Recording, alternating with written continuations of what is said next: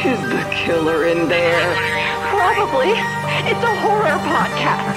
It's going to frighten and disturb us. We're doing this at our own risk. Ready? Ready for the dark tales when we dare not close our eyes. Brace yourself for the No Sleep Podcast.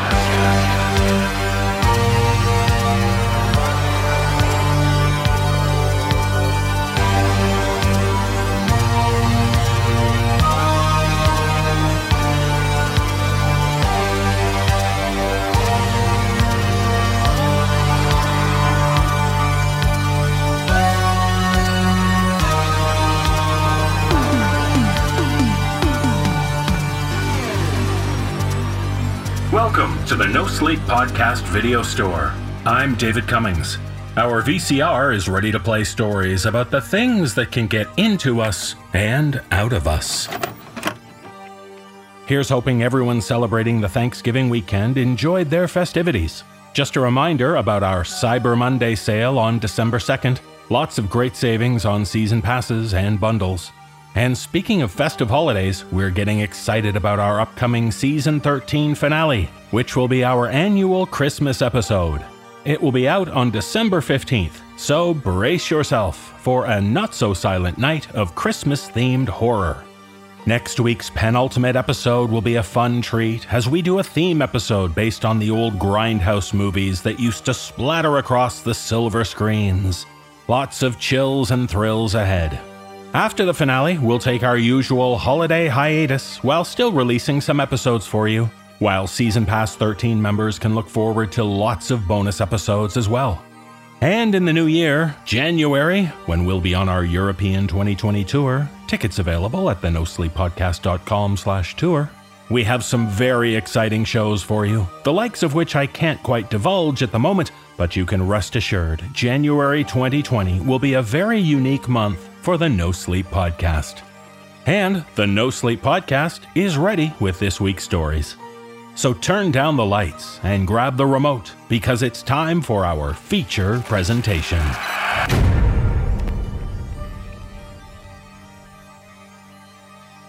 In our first tale, we join a scientist who's long been derided by his peers. The relationship between science and spirituality has been a fractured one, to say the least.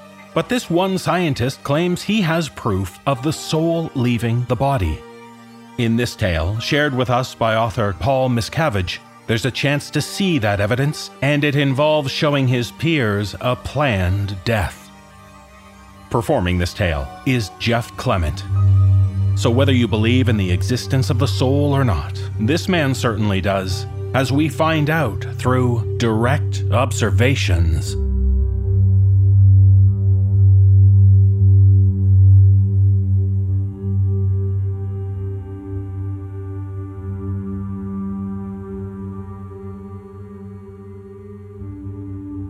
My name is David Swan. I hold a PhD in cognitive neuroscience. And I would like to announce the greatest discovery in the history of mankind. After closely observing and documenting exactly 244 executions and murders, I have systematically proven the existence of the soul and have documented its departure from the body. I'll start by saying this. I am not a ghost hunter. These pseudoscience charlatans prey upon your more primitive instincts. They utilize the power of suggestion to reel you in. These ghost hunters might subjectively observe a drop in temperature and suddenly everyone in the room is cold. They might interpret patterns in static as cohesive words or messages. They attempt to present self-generated feelings as evidence. They're liars, and those who believe in them are nothing but fools. Have I also been called a fool in the past? I have. And at times, in the depths of self-doubt, I have even believed them. But I persevered, despite their petty, jealous attempts to sling shit at the true genius among them. With this discovery, they will realize the true error of their ways. Where the soul originates is outside of my area of expertise. I will not use this pulpit to explain the sudden confirmed existence of a god. I'm a scientist, not a theologian. There will also be no conjecture on exactly when a soul enters a body. Is it at conception? At birth? I do not know these answers, but as mentioned earlier, I do know when it leaves. These claims that I'm making today are thanks to the wonders of analog photography. Digital photography is not reliable, especially when documenting the soul's departure from the body. You see, when a photo is taken digitally, it's impure. In that digital conversion, nuance is lost. Analog photography relies upon a chemical reaction within the film itself. All light is a form of energy, and when that shutter opens, that sliver of light causes a permanent chemical reaction to occur on the film itself, resulting in a pure, accurate record of wherever the camera happened to be aimed at the time. And that brings us to where we are today, Moscow, Russia. After receiving an unprecedented grant from the Russian Academy of Sciences to conduct my research, I am now able to present my findings, along with a practical demonstration, to the larger scientific community. My grant was surprisingly quite large, so I planned to share the wealth. My audience consisted of 100 of the world's most influential scientists, engineers, and physicians. Each attendee would receive a $50,000 research grant to be used at their behest, the only condition being their personal participation in the experiment. The experiment took place within a lavish mansion of an ex-KGB administrator on the outskirts of Moscow. Upon their arrival the day prior, attendees were led into a massive banquet hall where they were encouraged to drink and feast to their heart's delight. I had begrudgingly made my rounds, greeting each with a firm handshake and a smile. I found it amusing that these people, many of whom had outright and publicly dismissed me in the past, were suddenly my best friends, as if we'd been old pals for years. I eventually sat and ate my fill before returning to my chambers to prepare for what would follow. I had a hand in personally selecting the condemned of whom we'd use for the experiment, and I had come across a fine specimen indeed. Male, 23 years old. He had a wide face, but was not fat, and possessed striking blue eyes. His body was free of any tattoos or piercings. I had been told that he was not a Russian citizen, but a Ukrainian sniper, convicted of killing no less than 13 Russian soldiers before his capture. I had descended to the guarded room in the basement and presented him with a platter of offerings and a goblet of wine from the feast above. In addition, I had asked the butler to deliver to him the finest linens the estate possessed, along with his military uniform, freshly washed and pressed. When the morning came, I looked outside to see that a frost had developed along the edges of the windows and a light dusting of snow frosted the grounds. Overcast skies hung low. I breathed deeply through my nostrils. Never have I felt more alive than at that moment in time. The experiment took place in an old operating theater on the premises. My esteemed audience collected their grant checks at the door's threshold before filtering into the room, single file, taking their seats in antique wooden chairs. A 35mm camera had been placed under each seat. My heart beat with anticipation, and my insides fluttered. I stood in a small, darkened prep room with the door open just a crack so I could get a look at my audience. Standing there, a thought came to me. Is this what Tesla felt like just before his grand reveal at the 1893 Chicago World Fair? Is this what it feels like, knowing that in a few short moments, the world will change forever? I was startled when a hand fell on my shoulder and looked back to see a uniformed member of the Russian military. He gave me a nod. It was time. I puffed out my chest, adjusted my tuxedo, and opened the door, stepping past the darkened threshold and into the spotlight. The idle chatter of the audience promptly died down as I made my grand entrance. I stood in the center of the auditorium in front of a steel gurney and once again adjusted my jacket as I looked left, right, and then finally straight ahead at the audience before me.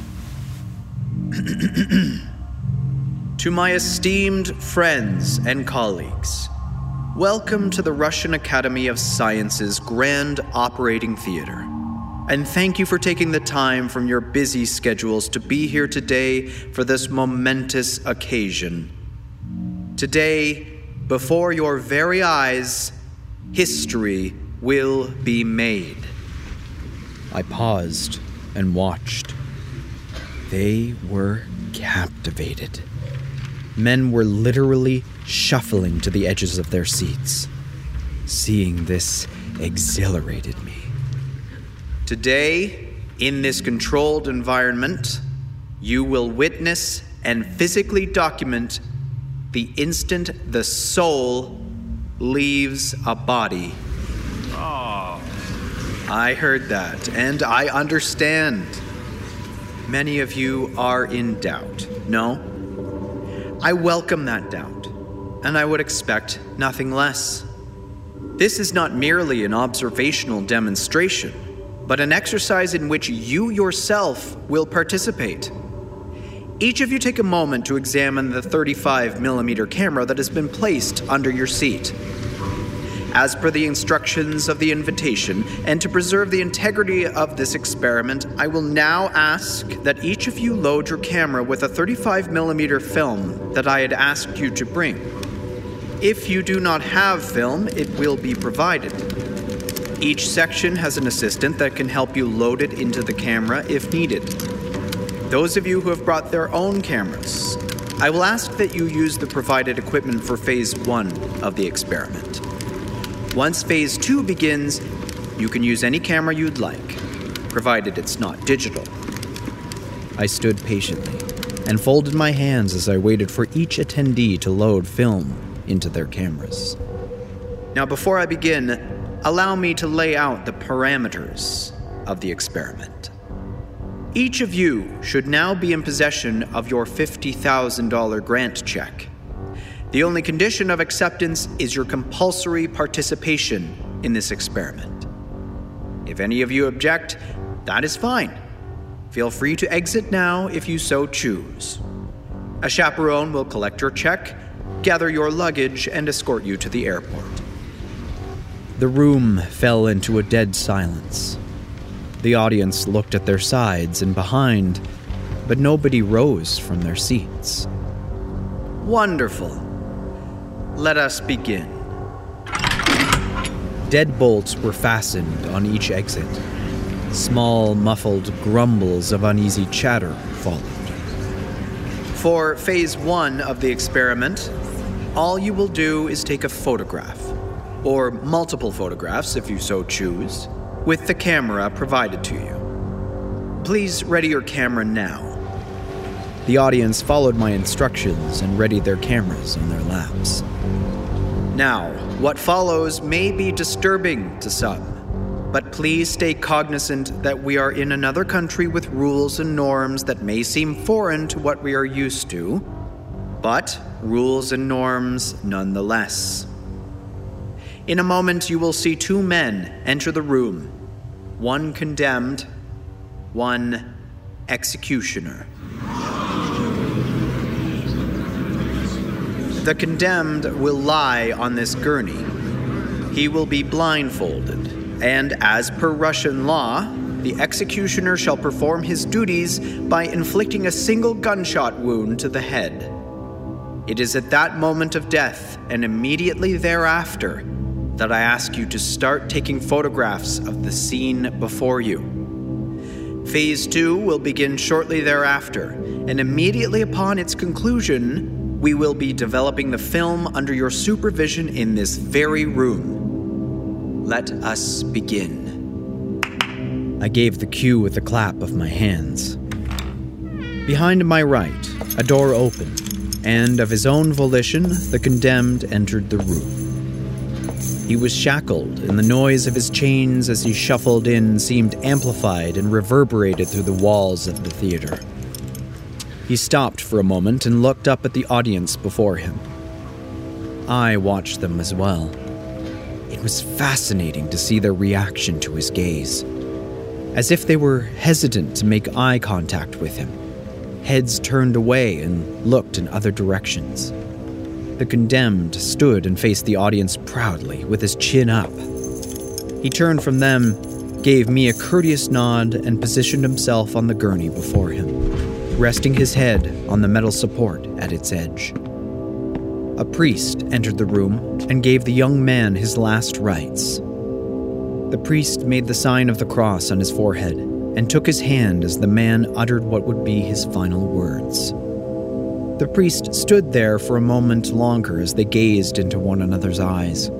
He then kissed the man's hand and gripped firmly for another second before placing it on his torso atop the other. The priest then turned and exited. His light footsteps faded, and the thundering steps of the boot-clad executioner were heard as he made his entrance. The executioner wore a black ski mask and stood before the man lying on the gurney. He said something in Russian to him. The condemned remained silent. Ready your cameras. The executioner then removed a pistol from his holster and fired a single shot into the man's temple.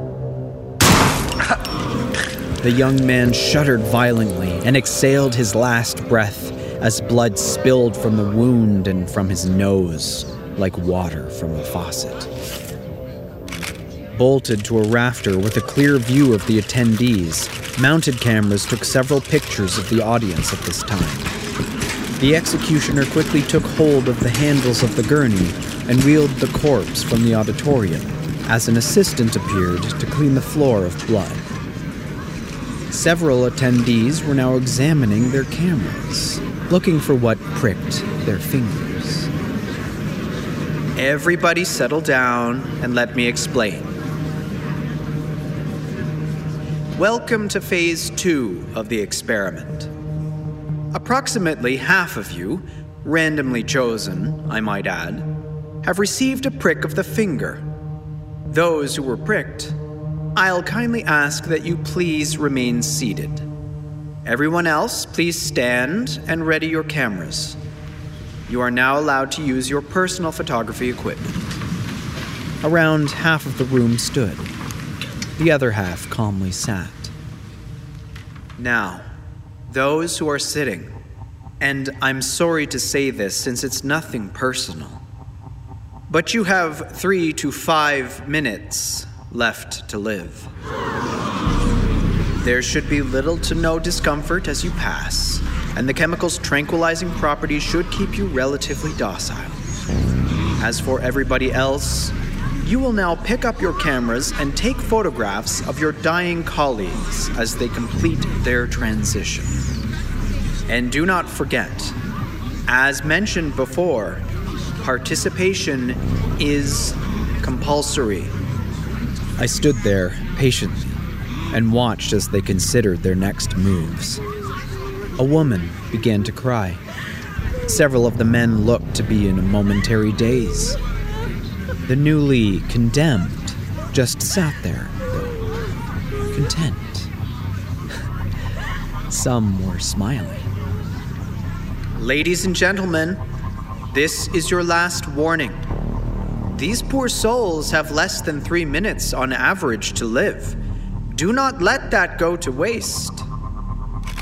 Soon, all of the survivors were taking photo after photo. Some were taken with flash and some without.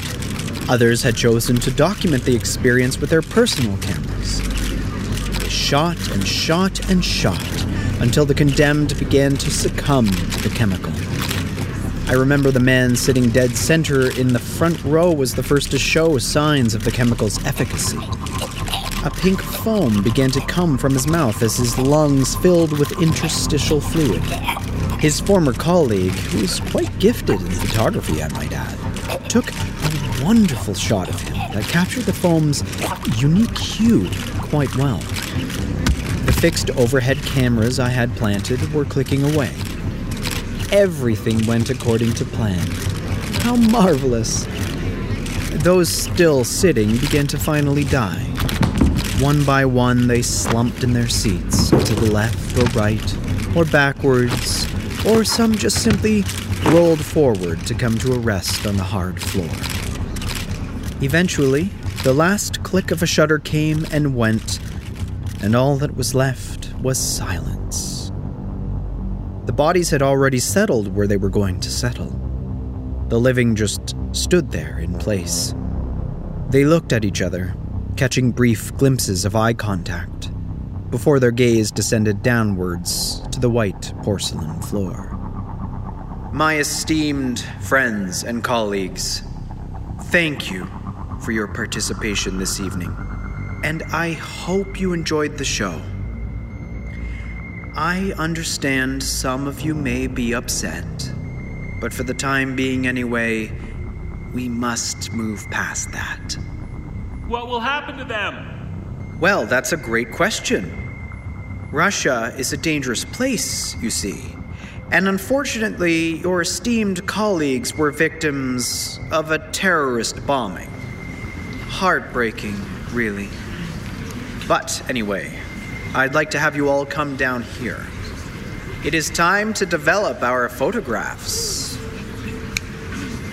With a snap of my fingers, the room darkened to a shade of red, and assistants wheeled in a mobile film development station. Others came with ladders to fetch the film from the overhead cameras. The atmosphere was somber as we developed photos over the next 2 hours. Those with experience pitched in to help. In the end, we all had a chance to gaze upon our work. I heard gasps of excitement and some of despair when we saw the results. Some photos were destined for the cutting room floor, while others were absolutely magnificent. My favorite series is from the overhead camera emplacements. They started shooting just as the survivors began to photograph their dying colleagues.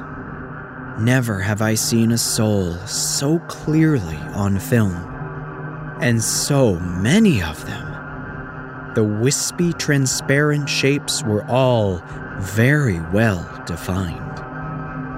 If you look at this photo here, you can clearly see them exiting the bodies of our amateur photographers as they took the final images of their expiring friends.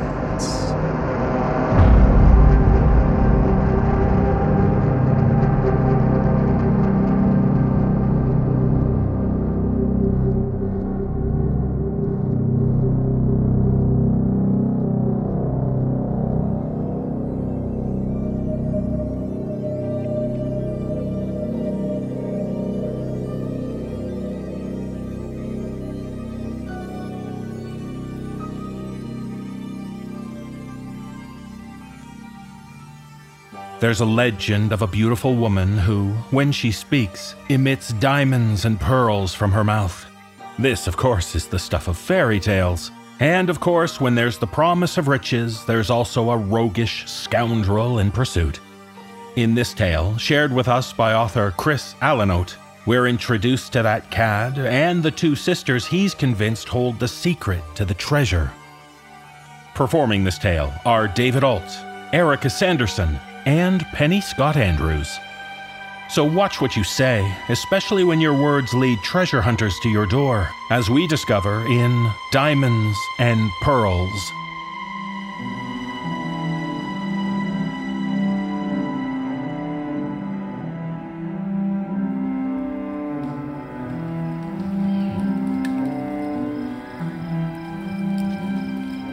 I knocked on the door at the top of the hill for a long time before I stopped to reconsider my tactics.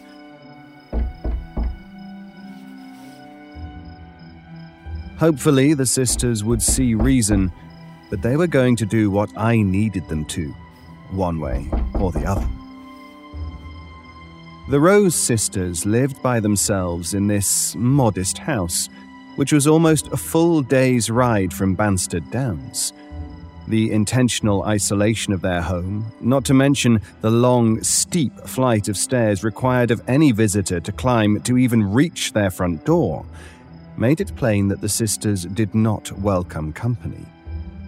I was out of breath, sweating heavily, and ready to break down the goddamn door at the first hint of resistance. I raised my fist, ready to pound on the door. I took a breath. No, this situation called for discretion, tact, and patience, not force. Coin and manners had purchased my way thus far. Perhaps a gentle approach would see me through this last obstacle as well. As important as my business was, there was no need for additional bloodshed.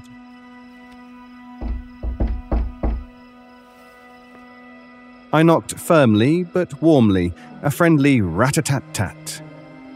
The wind was all the reply I got, swirling and whirling around my coattails.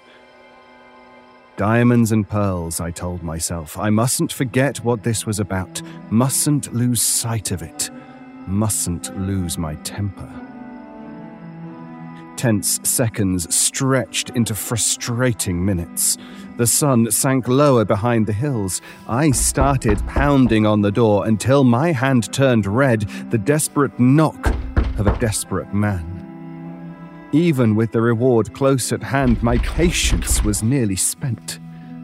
A small, rational voice in my head insisted that no one was at home, that I was wasting my time. On the other hand, if the sisters did have what I was looking for, there was no way they'd leave it unattended. I pounded until I thought my hand might split open, then switched to the other hand. Soon, in addition to having been bitten by the cold wind, my hands were now red, raw, and swollen. Hardly the hands of a friendly traveler.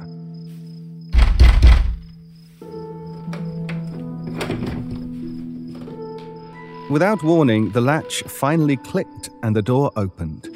I swung both hands behind my back, which gave me, I thought, an unfortunate posture of looming. I raised my chin and turned on my most enduring smile. "Good evening. I'm sorry if I've disturbed you."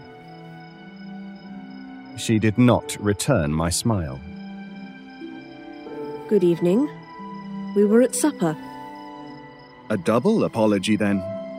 There was still a chance that I could get what I needed, although that chance was getting slimmer. I was so eager to visit that I completely forgot the time. I'll come back in the morning. You are quite persistent for someone claiming to be considerate. The woman's voice was kindly, but there was a shrewd look in her eye that I didn't like. Why don't you tell me why you've come, and we can decide whether it's business for tonight, tomorrow, or not at all. I let my smile drop. The truth, then. I've come for an answer to a question, and I was hoping you'd be able to help me. My sister and I believe that the most fulfilling answers come from God. Have you tried praying on your question? Frequently, my lady, but I'm afraid that divine enlightenment has escaped me. Perhaps you could teach me to ask in a more pleasing manner. In truth, religion hadn't done much for me, but if feigned allegiance to her god would open the door, I'd bend the knee. I don't think that would be appropriate. And given the time, perhaps you had better return tomorrow.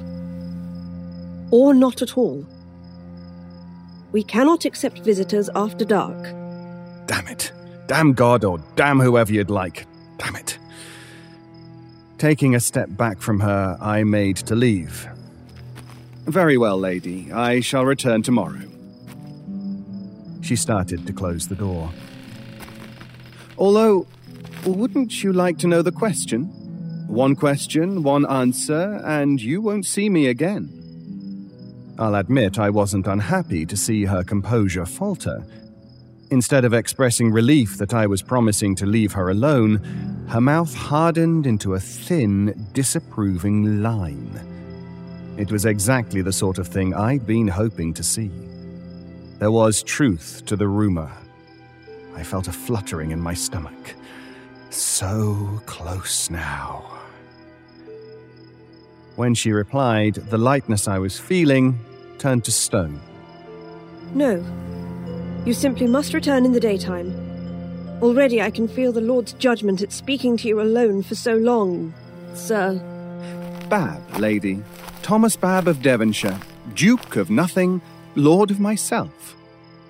My introduction was reflexive, practiced during my years on the road, designed to charm right before I demanded their purse. The lady of the house was unamused, but didn't close the door on me. Yet. Never mind. I will tell you why I've come. You will decide if you can help me, and if you can't, I'll go. Her continued silence was beginning to irk me. Might we speak inside, though? The evening air has brought a chill with it. I showed her my chapped, red hands, the implication that this was the cold's doing rather than my own. That got a reaction. Her cheeks began to flush hot. You presume too much, Mr. Bab. To arrive at the home of two women at the cusp of darkness, weapon at your side, and request entry?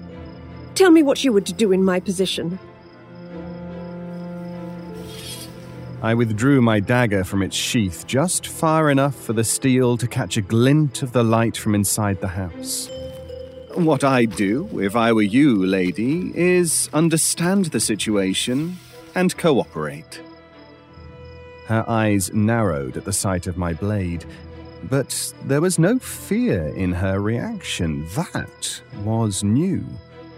I'd threatened and robbed over a dozen women in the past 6 months, and all of them, upon seeing my blade, had begun to cry and offer me everything they had. Not the lady of this house, though. I was beginning to think I'd need to draw the dagger fully when she surprised me again by stepping to the side through the doorway, allowing me to enter. I kept my hand on the pommel of my weapon as I spared a quick glance back at my old bay horse. She was still cropping in the scrub grass at the bottom of the stone steps. Turning back to the house, I entered. Inside the door was a large common room. The furnishings were plain enough, but looked to be of better quality than 2 unmarried sisters should be able to afford on their own. I didn't know yet if the women were truly royalty in exile, but it was looking more likely by the moment. I kept looking around the room, wanting concrete proof of the riches I had been promised. I looked past the lady to the elaborate stonework surrounding their hearth. This is a beautiful home. It would seem that you and your sister? She nodded, and her eyes widened a little. I knew more than she expected, and it troubled her. It seems that you are both well cared for. The lady, who had been backing away toward the far side of the room, spoke for the first time since I'd entered. You were going to tell me your business and then leave. I gave a short bow. Of course, lady. With a small flourish, I sheathed my dagger. It concerns a story.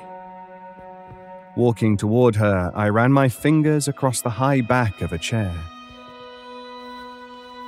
It begins, as so many stories do, with once upon a time. But it gets much more interesting from there. I smiled again. I couldn't help it. I'm hoping you've heard this one. It concerns 2 daughters and some fairy gifts. One daughter was kind and received a wealthy gift. The other was wicked and received a curse. Do you mean to say, Mr. Bab, that you have threatened your way into our home based on nonsense? I thought you were brash, but now I begin to fear that you are mad. It's a mad world, lady. I strode forward, halving the distance between us. She flattened against the wall, finally afraid. My enthusiasm battled my self-control. I wanted my prize now, but she'd be useless if she collapsed into a shuddering wreck. I took a deep breath in and let it out slowly.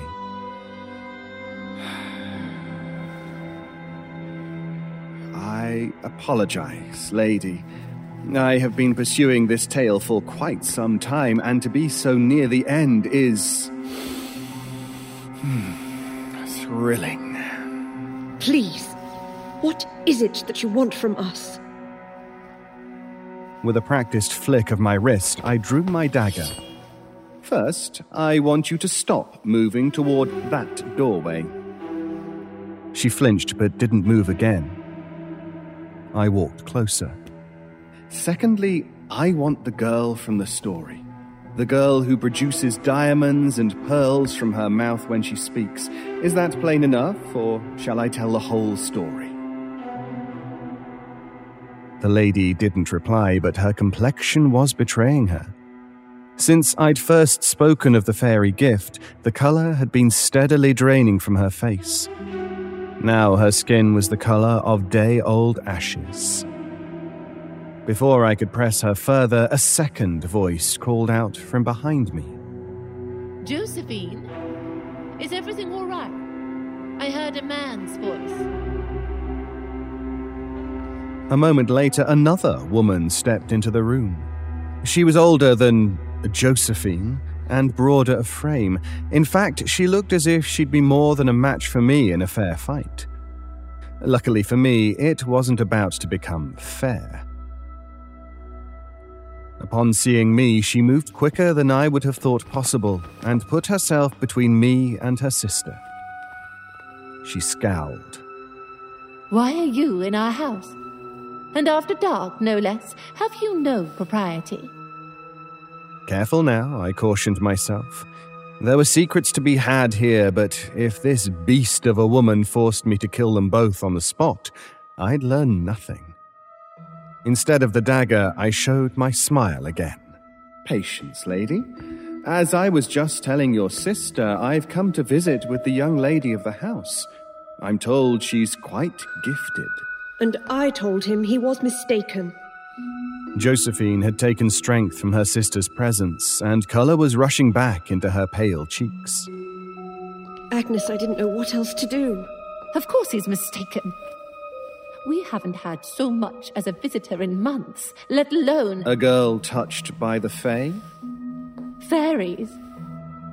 You threaten my sister's life over fairies. Agnes stepped closer to me. Brave, considering she had no weapons at all.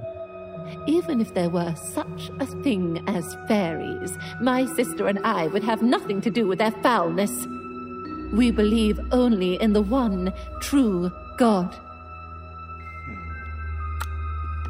I clucked my tongue. They were playing their roles wonderfully, but they had no idea how long I'd been searching or how much I'd sacrificed. That was a nice speech. Pity the barman in town tells things differently. You would believe that man over us. Tell me, did he fall over drunk immediately after you spoke, or was it earlier in the day? He said that you have been paying for things with pearls. Neither woman had an easy answer for that. I gestured at each of them in turn with my dagger. Not only am I convinced that the girl is real, I am positive that she is living here. I stepped closer. Agnes backed up but kept herself between Josephine and me. You are wrong. The tale is just a tale. If you hurt us, it will be because you are cruel and nothing more. Agnes's head turned slightly. She shared a glance with Josephine. They might as well have spoken their thoughts aloud. Not only was I right, but I was about to get my reward. I won't hurt anyone, and I'll be gone within the hour as soon as you've shown me the girl. What right do you have to make demands of us? Josephine moved to stand side by side with her sister. I had a sudden and ugly premonition of the two of them rushing me at once. By the right of bloody violence, I know that the girl is here, Josephine, and I will not be denied. Agnes reacted to my familiarity, her face as wrinkled as if she was smelling something repellent. Put your toy away. If you know so much about us, then you know who we are. And you must also know what shall happen to you if you harm us. You're in enough trouble as it is. When the king finds out that you've threatened his family, no place in the kingdom will be far away or dark enough to hide you from his vengeance. And there it was. From their own lips, confirmation. The king's cousins. And if that much was true, my heartbeat quickened again and the small hairs on my neck stood erect. So close now. But Agnes's threat wasn't trivial. The king wasn't known for his sense of humor. But then again, diamonds and pearls. I reached forward and pierced Agnes's arm with my dagger. She screamed and pulled away, blood already welling and staining her white shift. I closed the distance and put my empty hand to her neck, forcing her against the wall. She was indeed strong, but fear, surprise, and leverage were on my side. As an added threat, I held the point of the dagger level with her eye. The time for smiles and threats was done. I looked at Josephine while I held her sister fast. If I leave here empty-handed, I'll kill you both and burn the house to the ground. The king won't find me if you aren't alive to tell him about me. I turned to Agnes then. With no land, no home, no title, the king may as well try to take vengeance on a wisp of smoke. Stop! I looked back to Josephine. She was shaking and wringing her hands. Please! Tell him. Agnes's voice was strained and she struggled against my hand. I eased up, letting her breathe. We mustn't. I promise. The promise means nothing if we're dead. And then Gwendolyn will die too. Gwendolyn. The girl had a name. But what's to stop him, even if... He will not be swayed, sister. I don't think we need any more proof of that. This is what he wants. Those last words were loaded with something I couldn't discern. Some hidden meaning for her sister's hearing only. But my own attention was already onto other things, and I couldn't focus on anything except diamonds and pearls. Agnes swept her hand up with more gentleness than I would have credited her, pushing my dagger aside. You won't need this now. I had a wild, contrarian thought to cut her again for spite, but instead I let her guide my hand down to my side, and I sheathed the dagger. Perhaps there was still some room for manners, after all. I'm sorry that I had to... No, you're not. She wasn't threatening now, but she wasn't about to forgive either. Josephine touched my shoulder. Please, Thomas. Is there nothing we can say to change your mind? I removed her hand. I think not. Her skin was soft and cool. It occurred to me that, under different circumstances, I would have desired something quite different from Josephine. But romance could have its day tomorrow, and the day after that, and the day after that. Today was for my fortune. Then follow me. Take one of those candles. She turned to her sister. See to your wounds. I'll be back soon. I paused. Things were going my way at last. but I hadn't survived years on the road by being careless. I'll need to restrain your sister before we go. You can't. She's bleeding. I'll bind her arm first. Let me get some proper bandages then. We have some in the other room. Be quick. Josephine looked at her sister again, then walked quickly from the room. I turned my attention to Agnes. You understand, don't you? I can't take the chance that you'll run for help the moment I leave you alone. You have to do what you must. Her expression was hard to read again, as when she'd said, "This is what he wants." I didn't like it. I looked her in the eye. What are you not telling me? We've told you everything you wanted to know. She winced then, clasping her hand tighter to her bleeding arm. And we're willing to do anything in our power to have you leave us alone. I was about to press her further, but Josephine returned.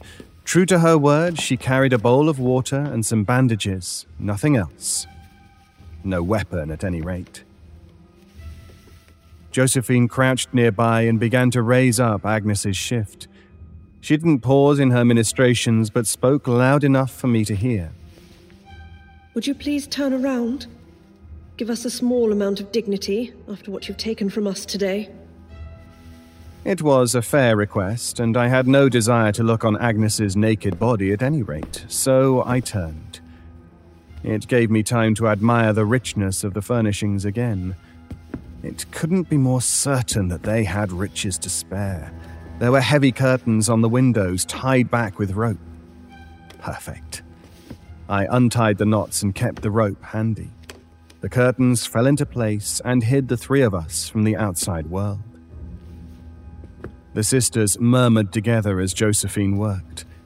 I heard the sound of water splashing, Agnes hissing in a breath, and then the faint whisper of cloth on cloth. You can turn around now. Agnes's shift was back in place, and the water in the bowl had turned pink. I tied Agnes's arms to the chair, but didn't make them as tight as I might have for a man. I'd hurt the lady enough for one day. I looked her in the eye. I'm trusting you'll still be here when we return? She looked back, and there was still that oddness to her expression. I will be here. Let's get on with it, please. Josephine picked up a candle in its holder and walked toward the left side of the fireplace. I was about to question why she was walking away from the door when she pressed on a portion of the wall and it moved, revealing the top of a staircase. I had to stop myself breathing a sigh of relief. If I'd killed them both, there was no way I would have found the hidden doorway.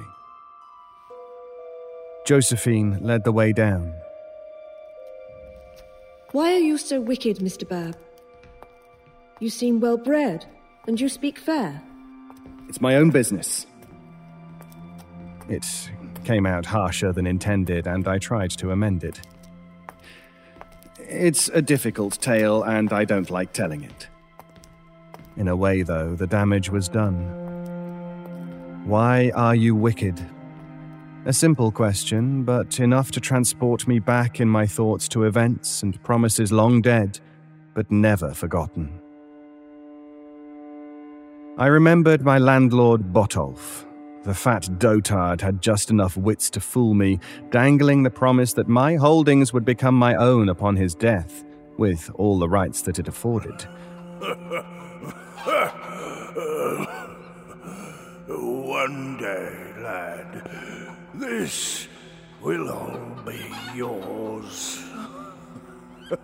I worked that thankless patch of dirt until I was manic with exhaustion, until my own wife and unborn babe perished while I was away in the field. She had been ill for some time, but there had been nothing to do. Food was scarce and healing non-existent. By the time Botolph died, I had nothing else to live for. The corpulent bastard simply fell off his chair one night, spilling his wine as he clutched at his chest. At least he did that much for me. If he'd told me that the Baron had purchased my parcel of land over a year prior, I'd have gutted the man like a fish on market day. This is my land. Have him removed. Now! Oh, you can't. The day of his death was the day I swore to live the rest of my life as a highwayman. If I couldn't have the land and freedom, I'd have wealth.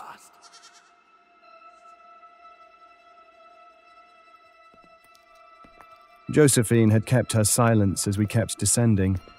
I felt her last question as a pressure in my mind until I knew I had to answer. I lost many things, but soon I'll have enough to put things right. You say so, but this is not what you want. Whatever it is that you imagine you'll receive, you are mistaken. The steps continued and continued down into the mountain. How far were we going? Who had dug so deeply? It's none of your concern what I think. Although I think your brother was a fool to have had a fountain of wealth in his grasp and give it up so easily. She laughed then. That single, short, coughing laugh was more penetrating than anything I'd heard from her or her sister yet. Well, is that what you think you're getting? She is a monster, created by monsters. So, first the girl didn't exist, and now she wasn't what I was looking for. I felt my face grow hot. Who was this pampered royal to tell me what I did or didn't need? I shoved her forward. I'll be the judge of what I need, lady. Lead on. She stumbled down the last 3 steps to the floor below, then rounded on me. Do not put your hands on me. I'm trying to prepare you for what lies ahead. She held the candle up so I could see her face. My sister and I have cared for this thing for 3 years. Are you so stupid and careless that you'd ignore my advice? I didn't have an answer for that. And all things considered, wasn't that feeling, the one that had started when the sisters had acquiesced, growing stronger? Something was very much amiss here. Tell me. Let me have a drink of water first, please. Josephine had crossed the narrow hall and removed the lid of a nearby barrel. There was a dipper on a ledge near Josephine, and she filled it, then drank. She offered it to me, and I accepted. The water was warm and tasted of earth. As we refreshed ourselves, I became aware of a sound from somewhere distant. It sounded like someone was screaming. When she'd replaced the barrel's lid and the dipper, Josephine began to walk again. You use the word fountain. It's a more apt description than you know. She never, ever stops. When Gwendolen was sent to live with us, she'd been married to the prince for 12 years.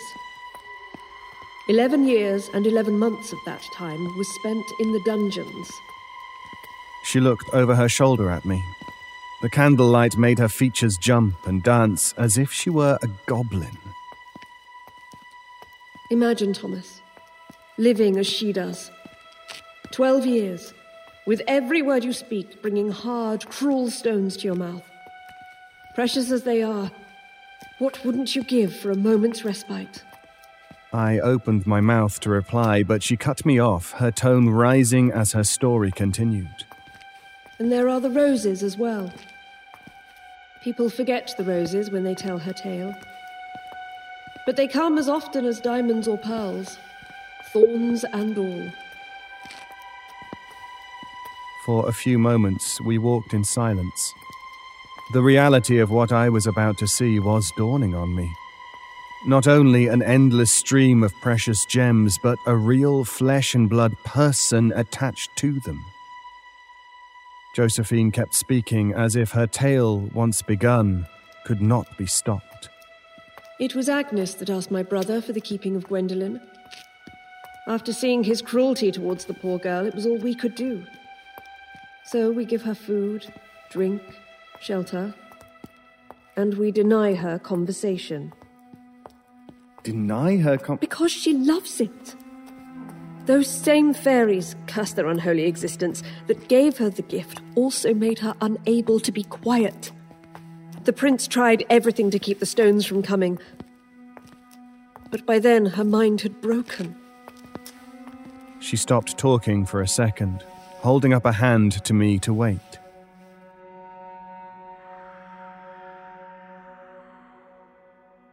And now she thinks it's great, boisterous fun to speak as much as possible.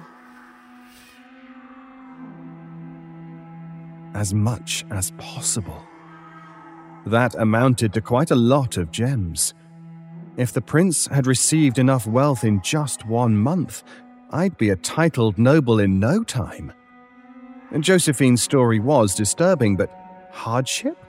I'd had hardships aplenty and survived. It was a matter of personal strength. I want to see. Josephine nodded. I understand. We walked around a corner and she paused only once to light a torch on the wall. The walls themselves had changed in appearance. The stones that had lined them gave way to bare earth. Here and there, with increasing regularity, there were dugouts in the walls filled with bones. A catacomb. I stepped forward and slipped on something round. I staggered and reached out to steady myself. My hand came to rest on the leg bone of a former duke, and I yanked it back, wiping it on my trousers. I took a nearby torch from its sconce and held it near the floor. The flickering flame was reflected in a dozen shining objects. I grabbed a handful of the shimmering things and studied them. There were 3 perfect pearls and as many diamonds lying in the palm of my hand. How can you just leave these on the ground? Josephine's warnings were already fading in my mind. It was easier to believe in cold, hard gems. Such riches, and you grind them under your feet? Take them! It's what you want, isn't it? There are barrels of diamonds here, piles of pearls. Take them! Fill flour sacks with gems and buy a kingdom. Just please, leave Gwendolen alone. She is not what you want, I promise you. I shone the torch up and out. There were indeed barrels lining the hallway now. God! I plunged my hand into the nearest barrel, coming out with enough stones to start my own village. But still.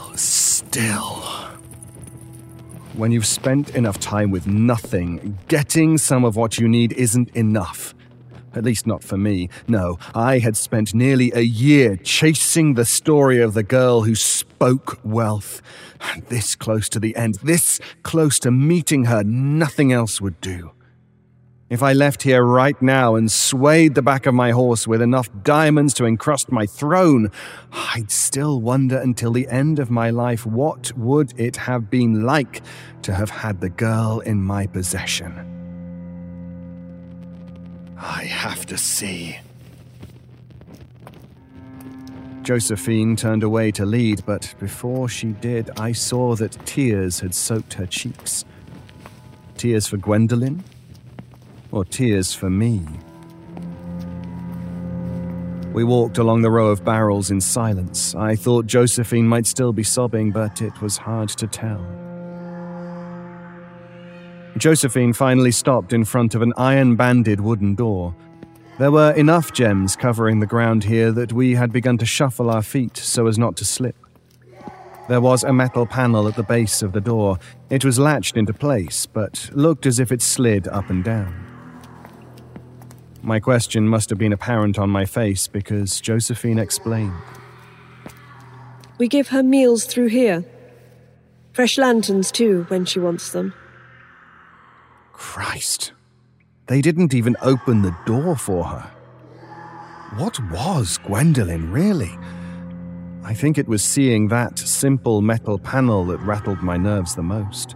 More than the lady's pleas, more than the truth behind the fable. Josephine put her back to the door and produced a key from around her neck.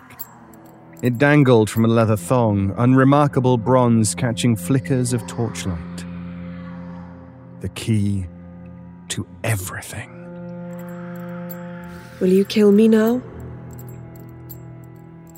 There was none of the former fear now, only quiet resolve. I took the key from her hand. I should kill her. Once I turned my attention to Gwendolen, Josephine could well run back to Agnes and send for an entire regiment of King's Guard to catch me. I couldn't do it. Whatever else was true, Josephine and her sister had taken in someone unwanted at the sacrifice of their own comfort and had kept their secret for 3 years.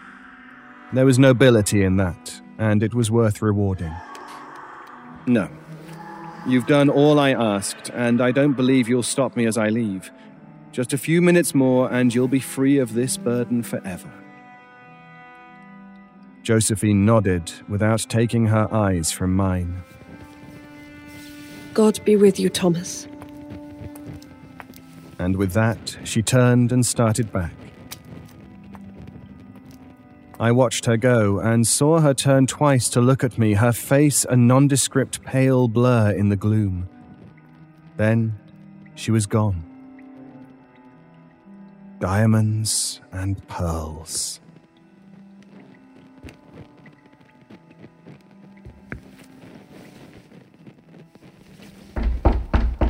I knocked on the door.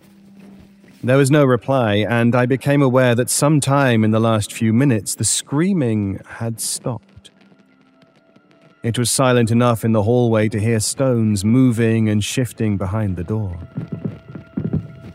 I rapped on the door again. Gwendolen? Come in. The voice was hoarse and low, barely sounding human, let alone feminine. I put the key in the lock and turned. Hello, Gwendolen. My name is Thomas. I'm coming in now. Don't be frightened. As I reached to push the door open, I noticed that my hands were trembling. The door was heavy and gave reluctantly as it shoveled thousands of gemstones out of its path. Even in the dim light which shone from a lantern hanging on a hook in the center of the ceiling, the floor sparkled.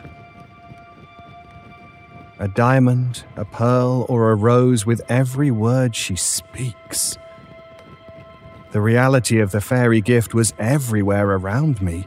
It was magnificent and terrifying. Here and there, I thought I could make out something else poking up through the knee-high piles of gems. Were those bones? Before I could take in any more of the room, the door slammed shut. I screamed. There was no helping it. Gwendolen was no woman, but a demon. Though she possessed the delicate frame of a fairy story princess, that was where all similarity ceased.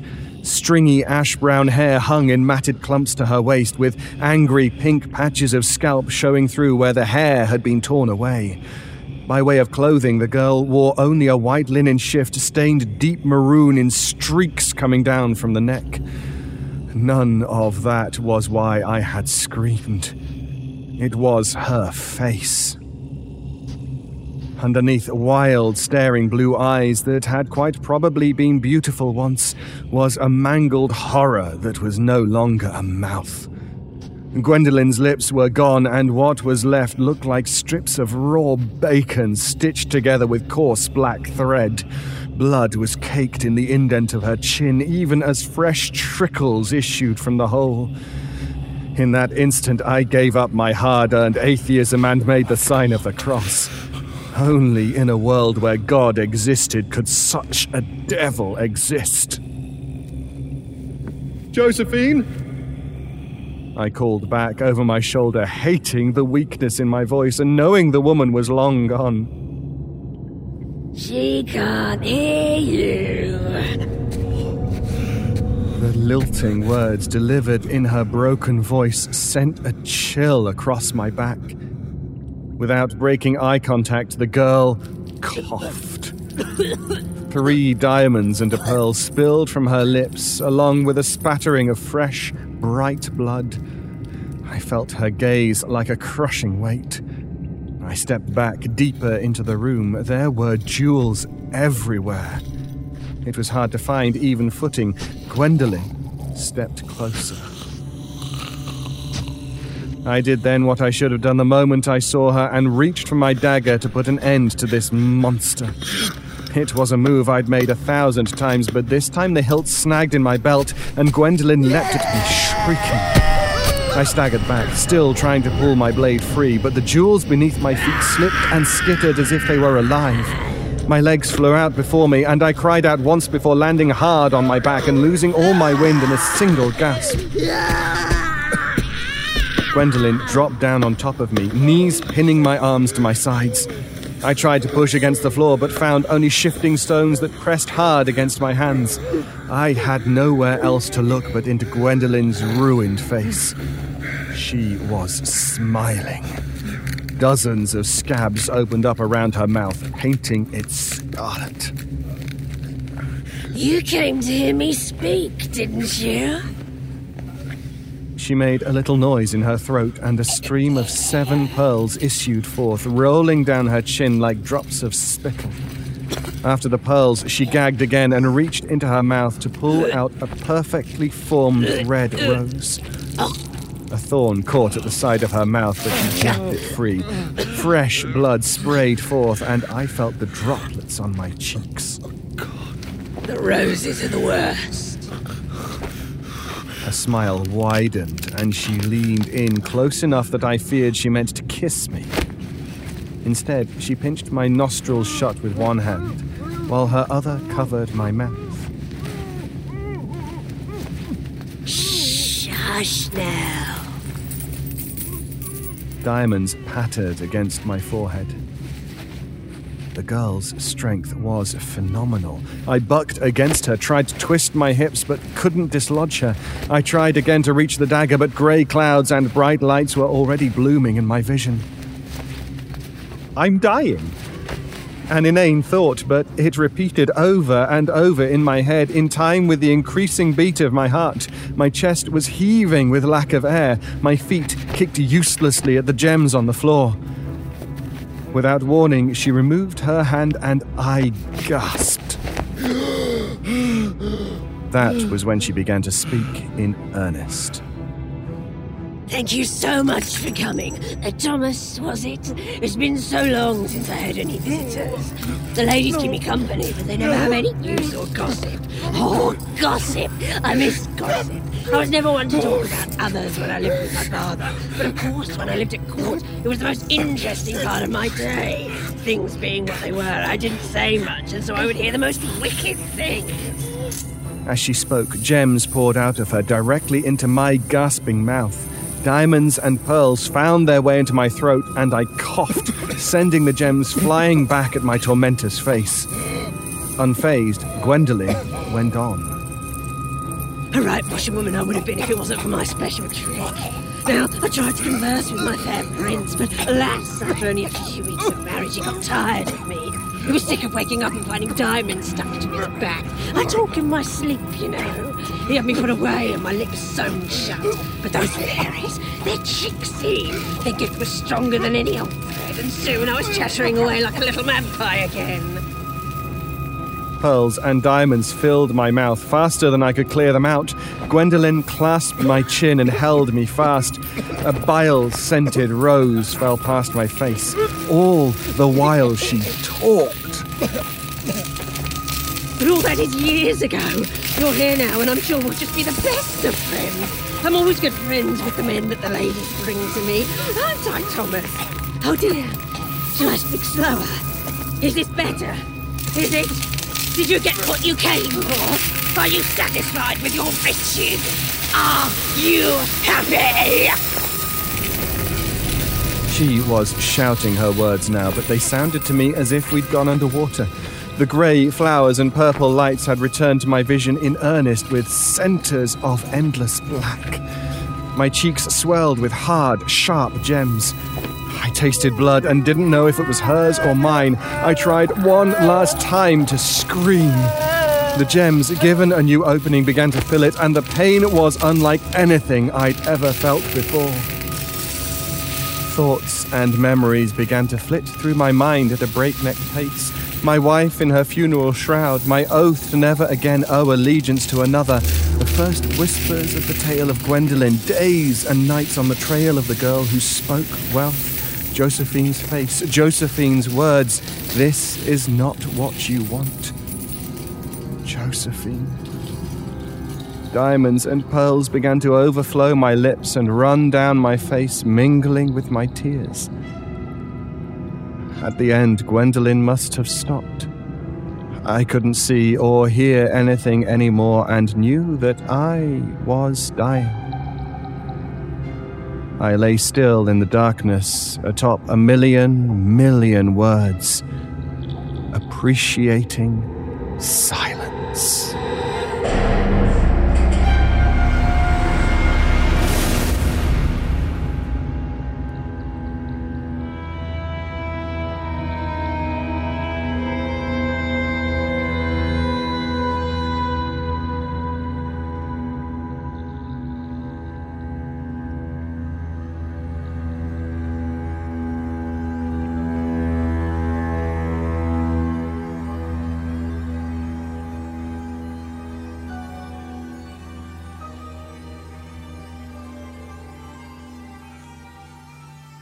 Kids having imaginary friends is nothing new, especially when they have no father figure, and that's fine for young Serena. There's no need to worry about Serena's made-up man who lives in her closet, right? Well, in this tale, shared with us by author Penny Talesup, that just might not be the case, especially when Serena becomes more and more insistent that the man in her closet wants to marry her mom and make them all a family. Performing this tale are Sarah Thomas and Nicole Goodnight. So don't be too complacent about your child's odd fantasies. They just may be a reality, especially if that fantasy is a proposal from Daddy Prince.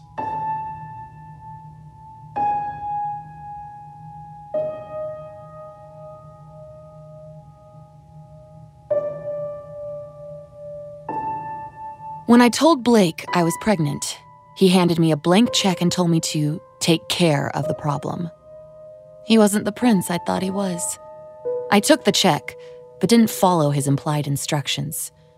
Instead, I moved to a quiet town in Texas to start a new life with my daughter, Serena.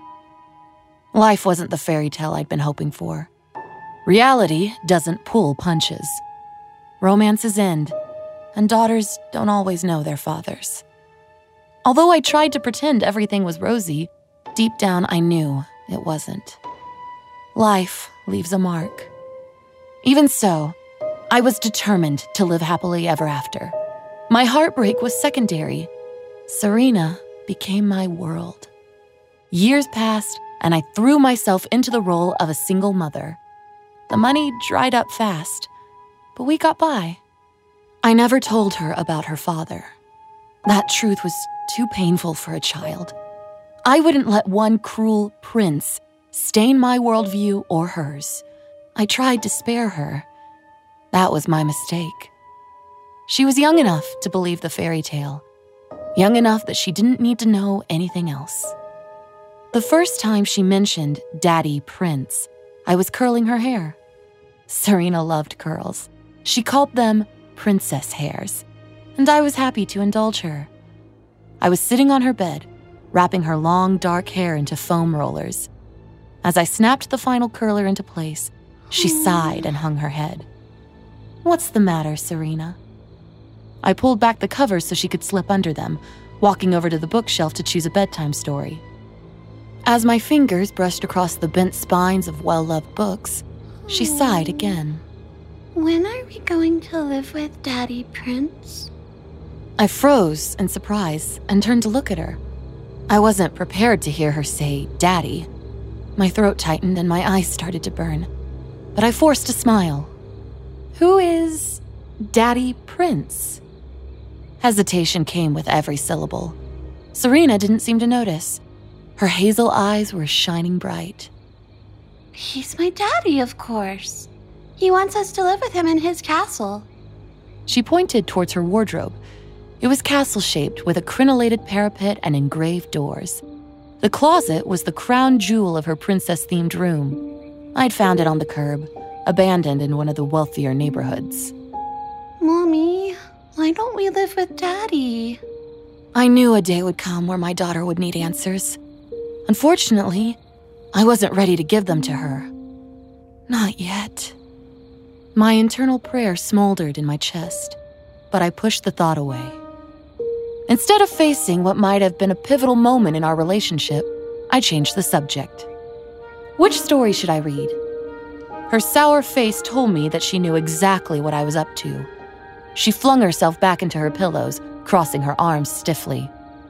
Redness flared across her forehead as a tantrum brewed, barely restrained. How about Aladdin?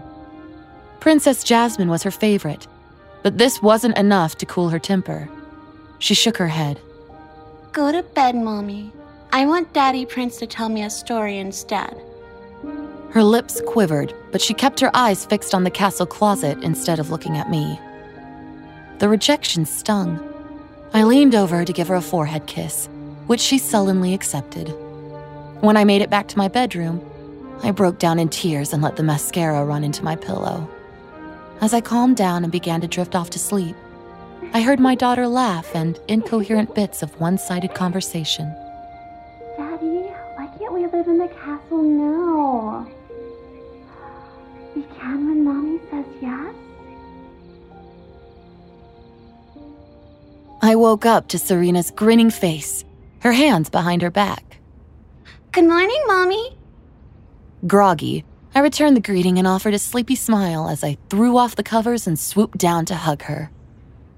My hands met something cold and wet. Reflexively, I let go and looked at her closely. The little girl grinned sheepishly and showed me what she was holding. A handful of small purple flowers, a large clump of wet dirt clinging to the roots. A present from Daddy Prince. She held them out to me. I didn't recognize the flowers, spiky and wet, but it looked like she dug them out of someone's garden.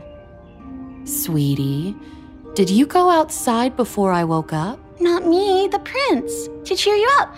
You seemed sad. I see. I didn't. Well, make sure he asks the neighbor's permission before going into someone else's garden, and let me know so I don't worry.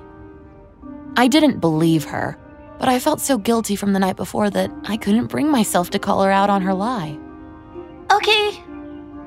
I took the flowers. They were in bad shape. Soggy, sad little things. I decided to let them air out by the kitchen window and told her to wash up. My little girl had mud up to her elbows. She skipped off while I busied myself making waffles. I pulled the rollers out of her hair when she returned, mud-free, before we sat down to enjoy breakfast. Did you like the flowers? She looked attentively at her waffles as I poured the syrup. She wasn't satisfied until every square was filled. Of course, sweetie. Any gift from you is special to me.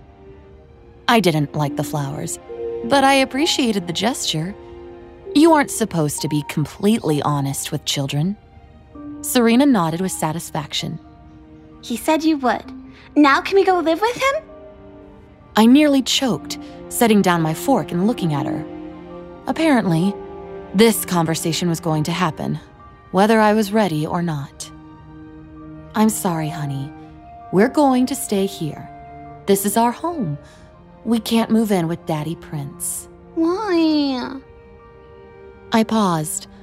Like most parents, I was accustomed to the whys of children. That single syllable was the epitome of frustration and dread. But I'd do my best to answer as gently as I could. Because I'm not married to him. I tried to keep it simple. My little girl nodded but was undeterred. Her smile came back. Okay. Well, then get married to him. In her eyes, this was an easy fix. I shook my head. He never asked me to marry him. But that's okay, sweetie. We have everything we need here.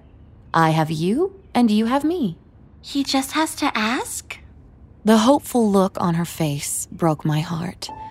It wasn't that simple. Blake didn't want kids. He'd made that abundantly clear. I wasn't about to reach out to him after all these years. Maybe. Saying no seemed too harsh. But I like things the way they are right now. He told me he wants to already. And he gave you a present. My stomach twisted with a weird flutter of discomfort. Her insistence was genuine, and I found the fantasy disturbing. Do little girls typically dream up princes for their mothers? Well, maybe the ones without fathers do. Sweetie, he didn't propose. Suddenly, I was tired again. I wanted to go back to my room and hide under the covers. I couldn't deal with any more questions, not even one. As though she sensed this, my daughter went back to her room. I could hear her playing, leaving me to scrub syrup off the table. When I went to check on her later, she was standing in the dark and lightly knocking on the castle wardrobe. Then she'd pause as if she waited for an answer. Naturally, she didn't get one. Serena saw me looking and smiled bashfully. He said he sleeps during the day, but I wanted to tell him the good news. I assumed she meant Daddy Prince. What good news? Serena didn't say anything, staring so intently at the closet doors that I thought she must not have heard me. I flicked on her bedroom light, which got her attention. Don't! He doesn't like the lights on. I decided to humor her and turned it back off. I was a little concerned about the prince character she was concocting. What sort of prince preferred the dark? Then again, she'd said he was sleeping. Kid logic is irrefutable at that age, so I let it go. You learn to pick your battles as a parent. Leaving her to play, I sat at the kitchen table to pay bills and balance my checkbook. I lived paycheck to paycheck and had to pay things strategically. I could afford to pay late on some bills, but not on others. How nice it would be if there really was a prince ready to sweep in and take care of my problems. If only. Serena kept to her room.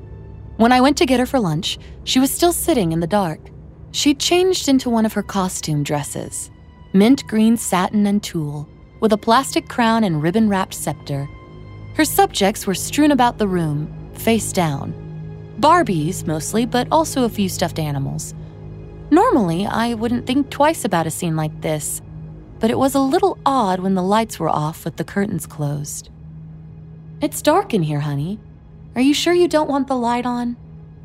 The only light came from the hallway, a yellow square that fell across my daughter's small form. She beamed at me, clearly having a blast with her game. I don't want the lights. Can I eat in my room? I'm not done playing. All right, come get it. Don't forget to rinse your plate when you're done. Serena was usually a bit more energetic, ripping through the house and demanding near constant attention. I was a little unnerved, but also relieved to have a small break. Her preoccupation would enable me to finish my errands and get the house in order. No small feat with a young daughter. Serena skipped into the dining room, grabbed her plate, then paused suddenly. Her dark eyes fixed on the table for a moment before she looked at me in confusion. Where are the flowers? You said you liked them. They're drying out, princess. I smiled at her, gesturing towards the window. They were a little wet. Oh. She looked disappointed, but didn't say anything else. Plate in hand, she went back to her room. I heard the door close behind her. For some reason, I wanted to cry. I ate my lunch alone at the table, then went to retrieve the flowers. I brought them to the sink. The stems were tangled. Carefully, I worked them apart and rinsed away the clump of dirt holding them together. Something had come loose from the dirt and fallen into the sink. A ring? A muddy, tarnished ring. I picked it up, then held it under the running water. It was missing a stone, and the filigree band was slightly bent, but with a little love, it could be beautiful again. It looked very old. I didn't know if it was valuable or not, but it was probably important to someone. I slipped the ring onto my right ring finger so I wouldn't lose it, intending to find the owner later. I couldn't help but think about the conversation I'd had during breakfast. Looks like he proposed after all. I laughed, amused by the coincidence. Of course, my daughter found the flowers with a ring tangled in their roots. I dropped the flowers in a bowl on the table, making a sad excuse for a centerpiece. I didn't add water, they were wet enough already. Apparently, Serena's daddy prince lived in a swamp. Serena stayed in her room until dinner. By then, the house was tidy and my errands were done. When I went to get Serena, the door was closed and the lights were off. I knocked lightly on the door before opening it, to find my daughter standing at the castle wardrobe. The double doors were open, and she was leaning forward, peering inside. I turned on the light, causing her to glare at me. Turn the lights off, Mommy. I didn't, not liking the tone she was taking with me. Go wash up for dinner. Now. When she didn't start marching, I began to count. 1. She crossed her arms. 2. She stomped her foot, but before I could get to 3, she stormed past me, slamming the door behind her. The wardrobe was still open, so I walked over to close it. The carpet was wet, soaking through my slippers, squishing with every step. As I moved to the closet, I saw something. A pale face, crowned with golden curls and forget-me-not eyes. Blake? But my ex was not crouching in his daughter's closet. There was nothing there, except a selection of dress-up clothes and plastic jewelry. The face was gone almost as soon as I'd seen it, leaving a hollow ache in my chest. I closed the doors and stood there for a long moment in silence. Dinner was cold by the time I ladled it onto our plates. I didn't even remember walking back to the kitchen. Serena pushed the noodles around with her fork but didn't eat them. We didn't talk. I felt like some part of me had checked out. Mommy? Her voice pulled me back. I looked up to see her smiling at me. Relieved that the storm had passed, I smiled back. What is it, sweetheart? You're wearing the ring. I looked down at my hands and suddenly remembered the sorry little thing I was wearing on my right hand. Oh, only for safekeeping. I need to find the owner. I didn't want to lose it. You're the owner, silly. I'll hold on to it for now. I reached over to tousle her dark curls. Her hair was damp, which gave me pause. Why is your hair wet?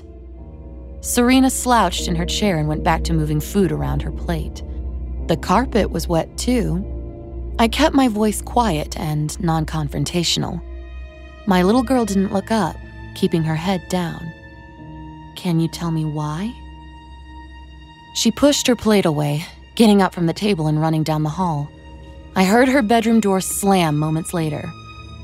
I buried my head in my hands and took a few deep breaths, giving myself a moment before I stood up and walked over to the sink to rinse off our barely touched plates. Once the kitchen was clean, I grabbed the rag towels from under the sink so I could blot Serena's wet carpet. Her door was closed, so I knocked before opening. Serena was in bed, the blankets pulled up to her chin. The lights were off, the closet doors were ajar. My daughter was acting strange, with her eyes squeezed tightly shut. I could see her forehead furrowed from the effort as she pretended to be asleep. You don't want me to read you a bedtime story first? I dropped the towels on the floor. Brownish, reddish stains spread across the rags, like murky rust. The smell was bad too, like mildew and rot. I'll rent a carpet cleaner tomorrow. Try not to track in any more mud. It's hard to clean. I did my best not to sound angry, but there was a quiver in my voice. I wanted to cry. I blotted up the mess as best I could, spraying down the area with carpet cleaner and ruining towels in the process. Muddy carpets shouldn't have been a breaking point for me, but with my daughter feigning sleep only feet away, I was weak. Why was everything so hard? Every obstacle broke me. I was a bad mother, weak, broken, and alone. As much as I pretended everything was all right, nothing was. Mommy? Serena startled me back to attention. I want you to be happy. You're sad all the time. I looked up. She was sitting up in bed now. She looked past me at the closet. The doors were still open, but I didn't see any phantom X's peering back at us. I know, sweetie. I'm sorry. I'm doing my best. You're wearing it on the wrong hand. She flopped back into her pillows and pulled the blankets up to her nose.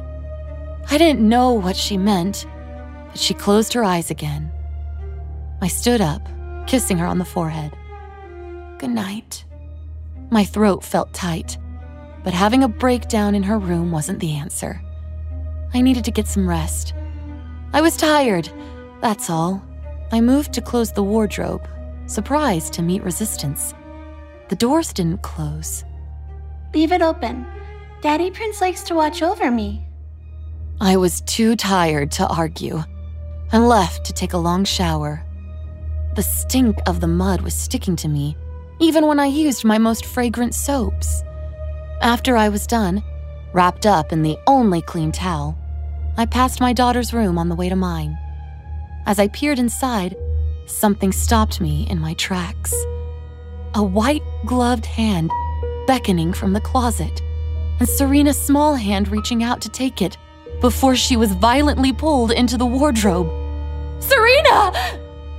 I ran into the bedroom just as the door slammed shut. I pulled on the handles, alarmed by the deafening silence. My daughter didn't answer my cries. She didn't make a sound. When I managed to pry the doors open, the closet was empty. Even her dress-up clothes were gone.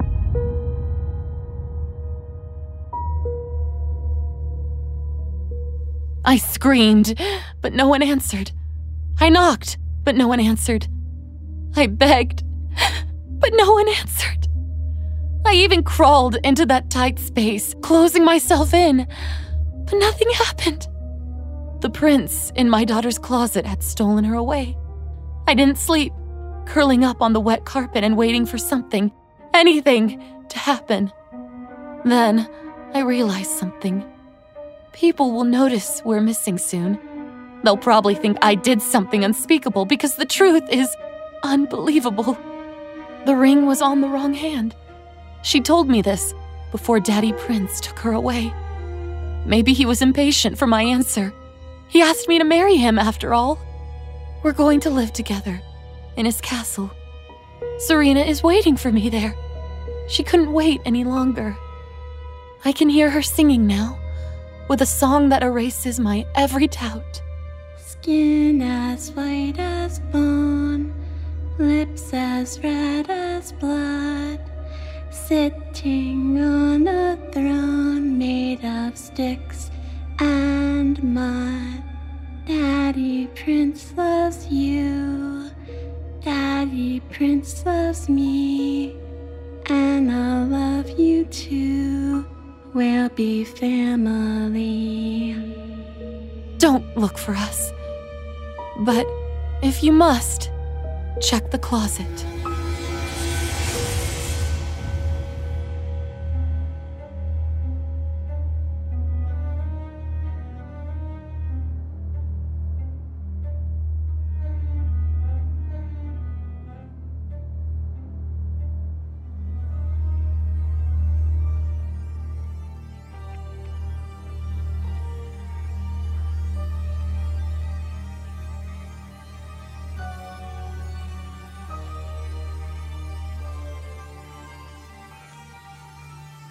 Attending your child's graduation, even if it's just from 3rd grade, is a moment to be proud of. But graduations are normally kind of, well, normal. They certainly don't usually involve strange carousels and choices that claim to affect a child's entire future. But in this tale, shared with us by author Ali Habashi, that's exactly what one father is faced with. You see, the graduating class all have to choose one animal to ride on the carousel. But is it as simple as it seems?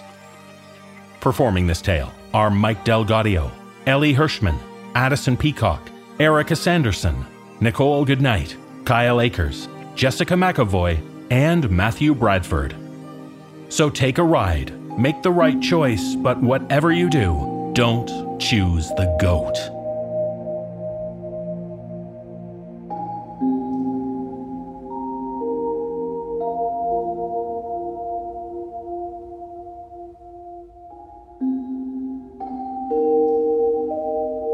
It was graduation day, and the Oak Hills Elementary Carousel was on fire.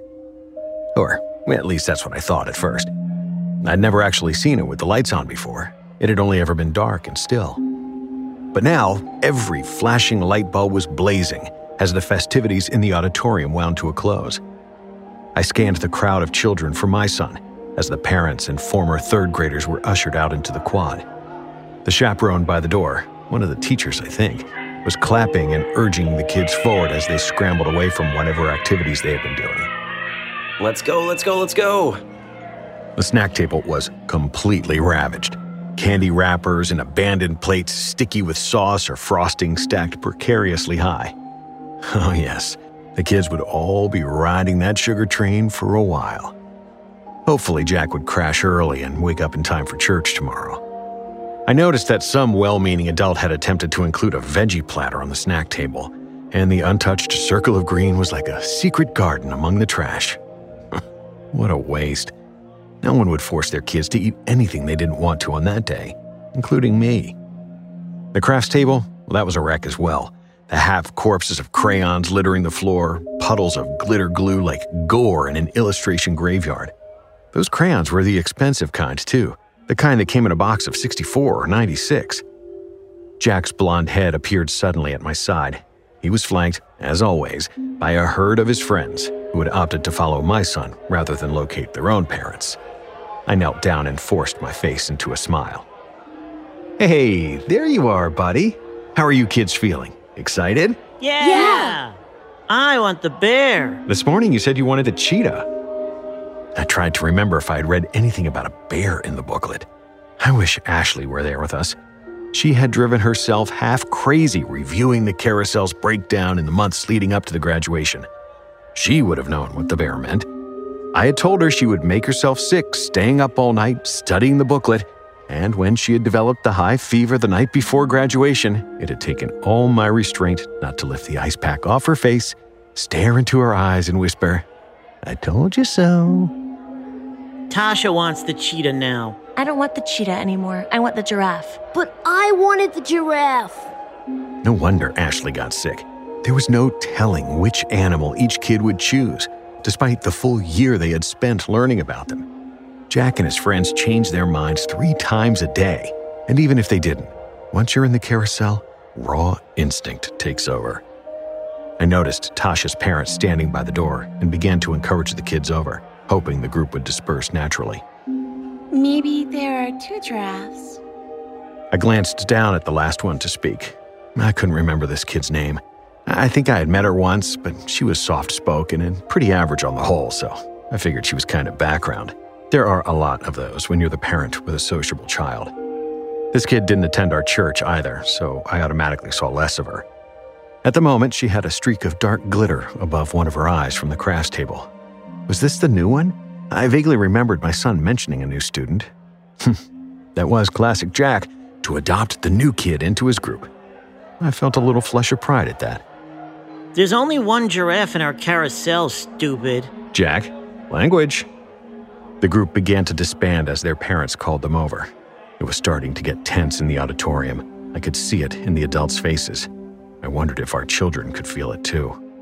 I put a hand on my son's shoulder, noticing that his new collared shirt had not been stained yet. Ashley would be happy about that. Jack was still warm from the dancing earlier, his eyes wide with the sugar high he had achieved beforehand. He didn't look nervous at all. I had been nervous the night I had ridden the carousel. That had been back in Iowa, in a school district with a much lower ranking and with a much smaller carousel. What I wouldn't give to have had the chance to ride a cheetah. It was getting dark now, and as our group bottlenecked through the auditorium doors and out into the quad, the Oak Hills carousel shone like a beacon. In the weeks leading up to graduation, the third graders had worked diligently on their final projects, the most important of which was the preparation of their 3-story carousel. Colorful silks hung neatly from the shields, which had been polished spotless. They gleamed in the flashing light. Hot white, blood orange, and emergency red bulbs winked down at us. The canopy was decorated with plastic flowers so that the most faded of the carousel's color was hidden away entirely. Beautiful painted walls spun slowly, depictions of animals and children running across their surfaces as they moved, so that it seemed as though the colorful mass of creatures was transformed into an equally bright playground of kids smiling and playing. It was awe-inspiring, as expected for the price of sending our kids here. I only wish that I could see the inside of it. If the outside looked this incredible, then the animals themselves must have appeared almost alive. The music hadn't started yet, so I took a second to dispense some last-minute advice to my son. From the chorus of muttering going on around us, the other parents were doing the same. I took a knee and looked into my son's eyes. All right, buddy, this is it. Do you remember what we learned this year about the carousel? It's important to follow our head, heart, and gut. His expression was stoic as he pointed to his face, chest, and stomach in turn. The animal that we choose is who we are. That's right, buddy. And what else did I teach you? Do you remember the most important thing? Yeah, don't choose the goat, no matter what. That's right. No matter what. You promise? Promise. Pastor Johnston says that only bad people choose the goat. I nodded, glad that he had listened. I only hoped that it would be enough to convince him should some faulty instinct take over. I opened my mouth to say something else, anything else that might help him. But a song cut me off, soft and gravelly at first, skipping unevenly over the tune like a record player in need of repair. Gradually, it grew louder and steadier, the tinny organ music beckoning the children away from our final advice. As the door slid open, I couldn't help but think it was like the Pied Piper's fantastical rotating tomb. No matter which school district it's in, a carousel door only opens twice a year. Once to let our children in, and once again to let them out. Potential lives or dies behind that door. I threw my arms around Jack as he began to turn towards the churning machine, and I hoped he wouldn't feel the desperate fear in my embrace. I love you. Releasing him and standing up, I stepped back and watched nervously as my only child moved towards the carousel. He practically ran, the speed of his pace completely without hesitation. My son was the first one to enter.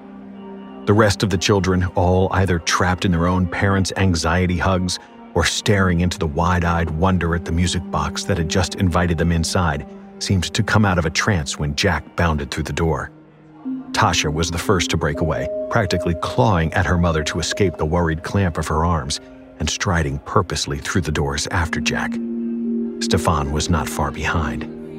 Suddenly, the quad was churning with kids eager to join the riders, and in a flurry of noise and color, they sprinted, pushed, and shouted through the door. Out of the corner of my eye, I saw the new kid stand on her toes and kiss her mom's cheek, where she surely left a sprinkle of glitter behind.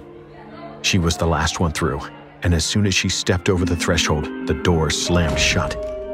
The carousel's musical score seemed to swell as the last of the children was swallowed.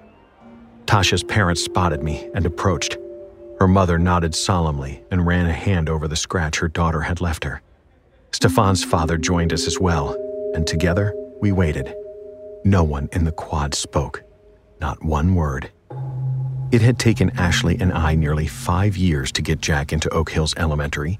We knew at the start that we could only afford to have one child, especially with the price of elementary schools skyrocketing like they had been in the years before Jack was born. Ashley, at one point, had asked me about whether or not it might be better to have a second child and just enroll them both in a less expensive school, but I had vetoed that idea immediately. Ashley didn't get it.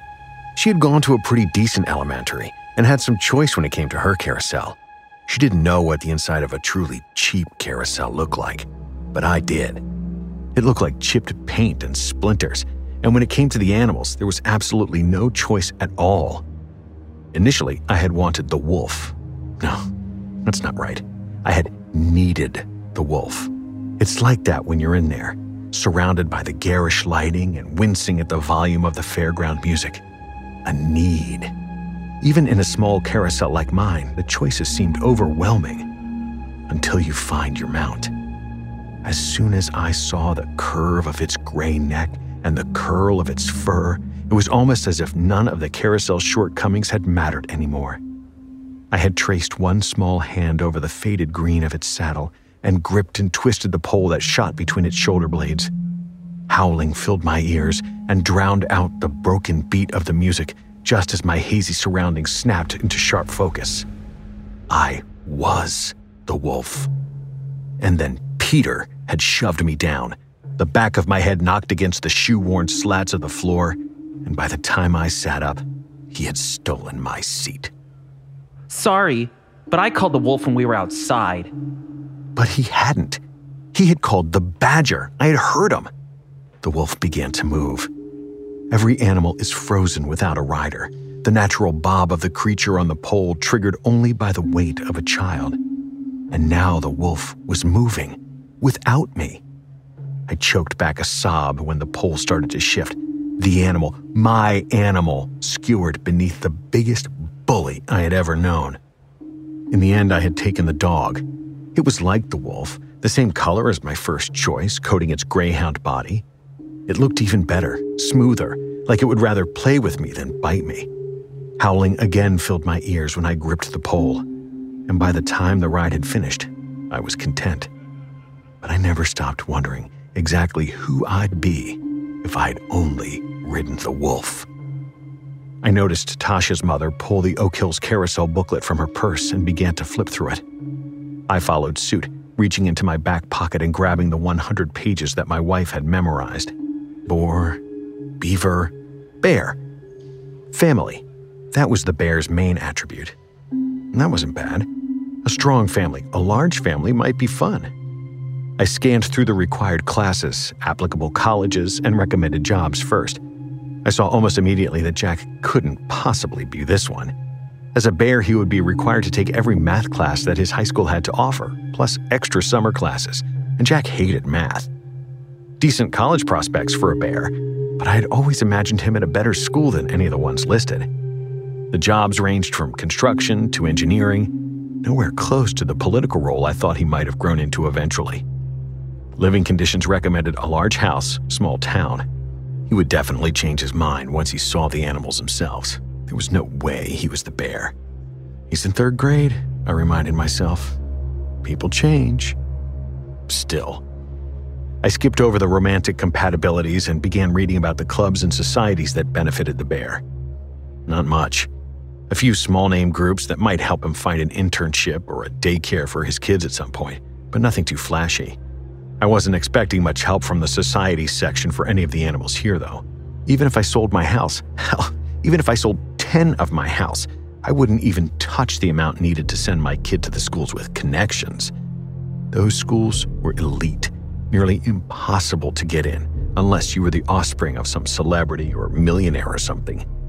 Those carousels, well, they would have lions, griffins, dragons, and an entire pack of wolves, easy. Either way, Jack would have other networks, or church for one. Unless, of course, he chose the goat.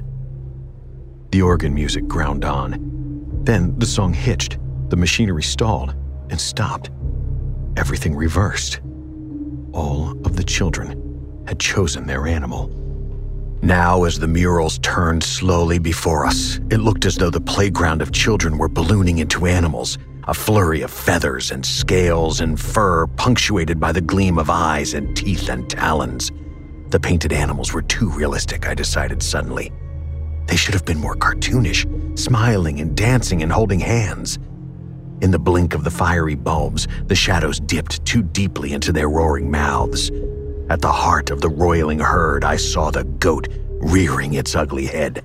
Black box pupils and curling horns in a mass of brown fur, highlighted red with the light. The boy who had chosen the goat at our school had been called Miguel. My most vivid memory of him was of the last time he was in class with us. Peter, the boy who had taken the wolf from me, was leaning over Miguel's desk and chanting an old playground song. It was the one the girls always sang when they jumped rope. Nothing good about a goat's no good. Doesn't do the things that an animal should. He screams all day and he bucks all night. Better watch out for his overbite. Nothing good about a goat's no good. Wouldn't grow a brain even if he could. Wants some food but he doesn't have cash. That's when the goat goes and eats some trash. Nothing good about a goat's no good. Dumber than coal or firewood.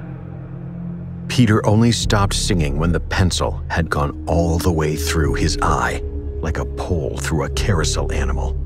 We didn't see Miguel again after that. Now, I knew that all goats probably weren't violent offenders, but the statistics don't lie.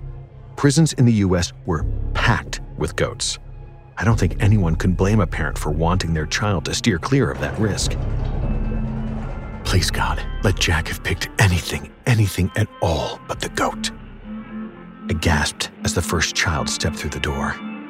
Tasha's toothy grin was wide and triumphant, and I heard her mom draw in a shaky breath beside me.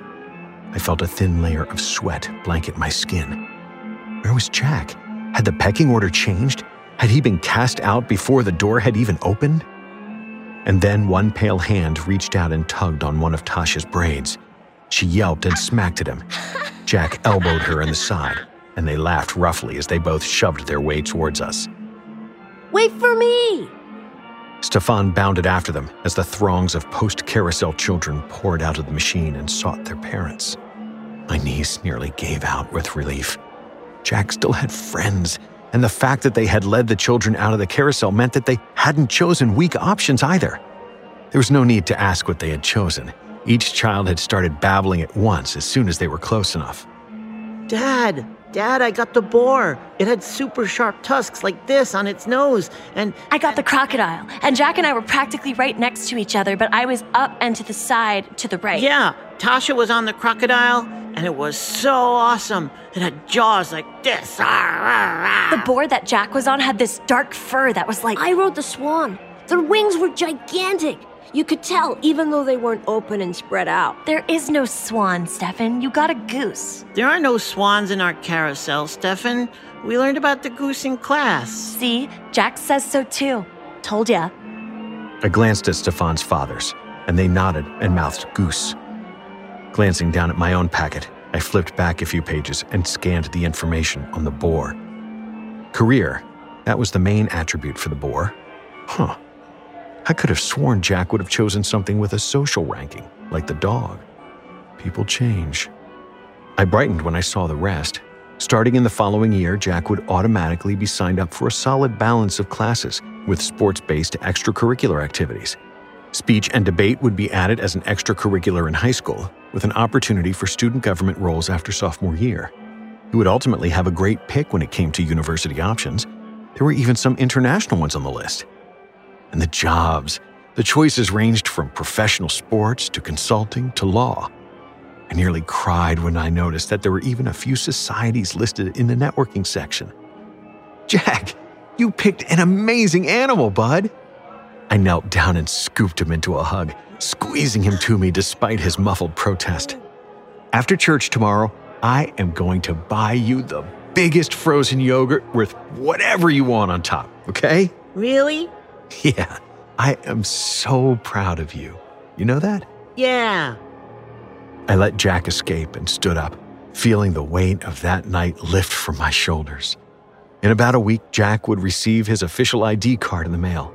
He would be registered in the system as a boar, and next year he would start his required classes. Ashley's anxiety would improve, and we would finally be able to sleep easier. It was finally over. Mila! I glanced to my left and noticed that a mom, the new kid's mom, was wringing her hands and staring at the open carousel door. Mila, so that was her name. A teacher came forward to start corralling the children. Tasha, your dress. The little crocodile's outfit was completely splashed with something. The latest sacrifice to the crafts table, no doubt. Stefan, not you too. What is on your shoes? Did you step in paint, kiddo? I chuckled and glanced down at Jack's pristine collared shirt. Then I frowned. I swiped a thumb over a few large spots that had appeared over his heart like merit badges. They were still wet. Was this here earlier? What is this, Jack? Mila? Mila, please come out of the carousel now, honey. The kids had gone quiet, but they were all exchanging excited glances with each other. Their baby teeth had started falling out a few years earlier, and the jumble of 2 large adult teeth fitted in their mouths reminded me of the murals on the carousel, still twisting behind them. I looked around, and even in the dark, it was clear that ours were not the only children that were stained. It happened in the carousel. I glanced down at Jack, at his 2 large teeth. Mila? Mila, please come out of there. The door is going to close. Jack, where is Mila? Please, Mila. Please come out. In the carousel. Why? Jack stared at me, and the carousel seemed to burn behind him. Mila chose the goat. The memory of Miguel, of the day that he had stabbed Peter, suddenly resurfaced from the deepest pools of my repression. I had been the one to start the chant, the one about the goat. Peter may have been the wolf, but I was the dog, and ever since the carousel, we had run in the same pack. Nothing good about a goat. A goat's no good.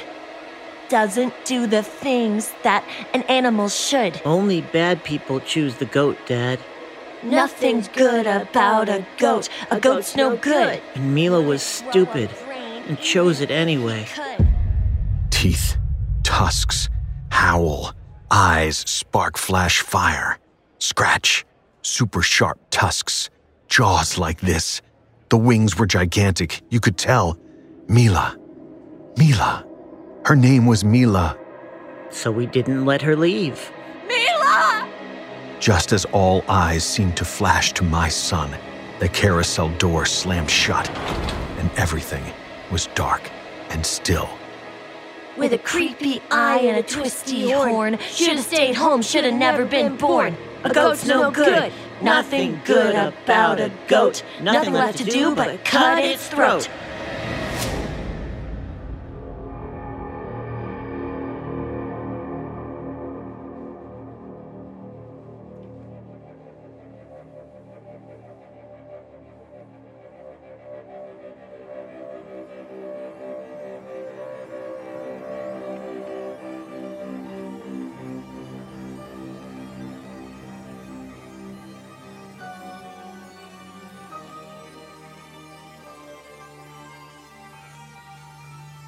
In our final tale, the world is dealing with a new, extremely infectious disease.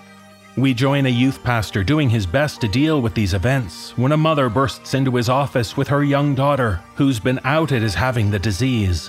But in this tale, shared with us by author Robert E. Rodden II, being infected means quarantine, or worse. Performing this tale are Dan Zapula, Atticus Jackson, Nicole Doolin, Erica Sanderson, and Mike Delgadio. So let's listen as the man is forced to make some tough decisions when he's trying to do right by someone who's contracted the disease known as Sunflowers Weep.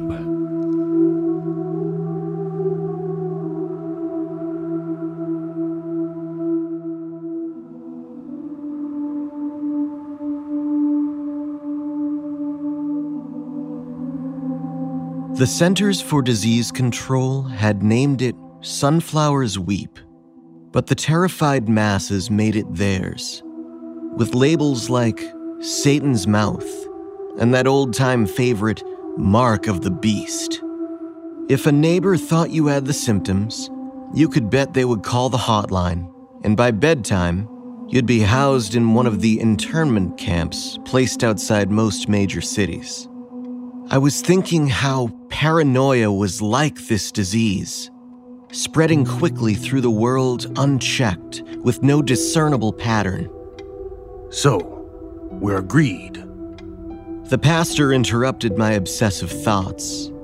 I felt his eyes on me, but I was staring out the window where the bright June sun was liquid fire, and everything had a golden tinge, even the freshly cut grass. I'm not sure, Dave. This time's different, isn't it?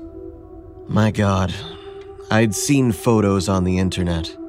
An old man's bicep, a young man's hip joint, and once, in an image that poignantly struck at the frailty of human flesh, a woman's breast, the source of nurturing for all mankind, the delicate tissue corrupted in a way that haunted me for days after.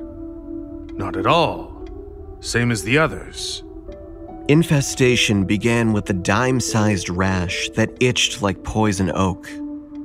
In just days, the patch thickened and grew into a pancake of rough skin, upwards of 5 inches in diameter, with whiteheads as large as pencil erasers breaking out across the surface in a spiral pattern that queerly resembled the head of a sunflower.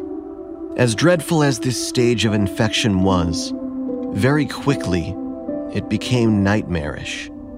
For all at once, the whiteheads would burst open. We have to support each other on this. And within each gaping hole, they found the grotesqueries of infection. Small life forms termed florets, for their resemblance to the blossoms that covered the heads of sunflowers, but looking every bit like fat white larvae, wriggled lethargically as they feasted on the chemistry of the diseased body part. The weeping denoted in the official name was a clear liquid that continuously oozed out of the openings around the larval bodies, determined to be a harmless waste product left over from the creatures feeding. Extracting them with tweezers was lethal. Within minutes of extracting the plump bodies from their nests, the victims convulsed and died. The larvae were attached to the bottom of the cavity, and breaking them free released a toxin into the victim that attacked several vital systems. Over 8,000 men, women, and children died before the discovery. Dave cleared his throat. I didn't want to turn around and face him, or the problem, not even from behind the relative safety of my desk, where I functioned as youth pastor. The same yellow gold in the grass gave an aura to passing cars. It blazed fiery white stars off chrome and glass. And I wanted to be out there at a baseball game or on a walk, someplace, anywhere, but here. It is important we stay united in these dark days. When I stand up there, people look to me for spiritual guidance. What will they think if someone questions a decision of the church elders? The match flared, that old familiar fuse lit, and a slow burn began. My face tightened. I managed to suppress most of the sigh, but the thinnest hiss escaped with my words. Don't you mean church board, Dave? No one's voted to support the idea of elders. It is only a matter of time. I turned in my chair to face him. His eyes turned sharp under the bill of the Chicago Cubs cap he wore today. Rosy splotches broke out on his cheeks. In spite of the air conditioning, Dave was shiny with sweat, and I remember thinking I hadn't seen him wear a cap since he'd accepted premature baldness and started cutting his hair close. Until then, Dave, you're not the king. Not very Christian, I admit, but the more he opened his mouth, the faster the fuse burned. Recovery from the disease was a random event. For some victims, the larvae simply died, dried up inside their cankerous wombs. The weeping stopped instantly, and the creatures could then be plucked out with tweezers and the devastated flesh treated. Yet others, over time, grew worse. The infestation spread, sometimes taking over entire areas of the body. The chest, the face, whole limbs, feasting until the victims wasted away and died. Only seconds before someone banged on my office door, I heard the storm blowing up the hallway. I was turning towards the commotion when out of the corner of my eye, I caught the pastor starting up from his chair. I experienced an evil sense of satisfaction when he spun around to face the door. He actually looked afraid. I had one of those dizzy feelings you get when something huge is about to happen. That silent spinning sensation, as though the bottom of the world is dropping out. The door was thrust open, and Gladys hurried in with her little girl clutched protectively under one arm. Gladys's eyes were black, shiny drops of terror, and little Mason was holding on for dear life to her mother's forearm, as though she was being carried over a river of fire. Behind them, clear down the other end of the hall by the front double doors, a packed crowd of church members was chattering at one another from round, pale faces. I barely heard them over the louder, closer sobs from Gladys. Okay, Gladys, hold on. Take a couple deep breaths. I came around the desk, but stopped short of them.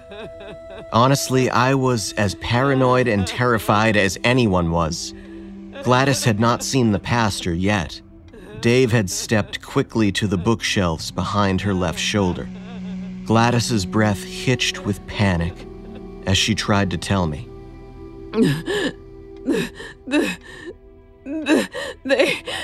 Those... Gladys, please. They want to put my little girl in one of those hellholes. So it was true. Gladys must have hid the truth for at least a week, tried to maintain an appearance of normality. Someone here either guessed it or saw it. I found myself angry and ashamed of the turncoat. Who? What? Those monsters! Gladys twisted her torso, while still shielding her daughter in one arm, to point through the door, when suddenly she laid eyes on the pastor standing off to the side, watching her, now backing up against my bookcase as though he expected to slip right through it and the wall behind. The back of his head thumped the bookcase, and it must have hurt something awful from the panicked way he slapped his hands on the top of his cap. It struck me how both adults' eyes shot wide and bright, with very nearly the same emotions. I was astounded by what happened next. Dave, who had always maintained a certain level of self-control even when under stress, pointed an accusing finger at both mother and child, and began shouting louder than Gladys's fearful screaming. Right now, Dave was not behaving like the leader of this church. You too! Gladys, you must see. Black times. You! Monster! Hey! Think! While they faced off, I looked at Mason, her large blue eyes fixed upon her mother's face with a frightening intensity. My heart ached for her, but I looked at the bright pink headband covering most of the top half of her head, and terror shot through me like black lightning. The band was tight and pushed her hair into a bouquet of brown curls that spilled out the top. In a moment, I saw what had given her away. The thin white line of a bandage peeked out from underneath the bottom of the headband. I looked at her face again, the downturned bow of her little mouth, the snow-white fear in her face, the staring eyes. She was in one of our children's Bible studies, a gentle girl with a shy way about her. Exposing children, and God only knows who else to infection! I heard Dave shouting in what was supposed to be a higher volume of his reasonable voice. but sounded to me like hysteria. Gladys wasn't buying it either. She had Mason drawn tightly to her side. Her eyes were poison daggers flying across the distance between her and Dave. A disturbance out in the hallway drew my attention, and I leaned so I could see past Mason. It took a few seconds to accept what I was seeing, and then I think my eyes nearly popped from their sockets when I recognized the uniformed police officers and the men in hazmat suits from the health department. They were talking to individuals in the crowd by the double doors.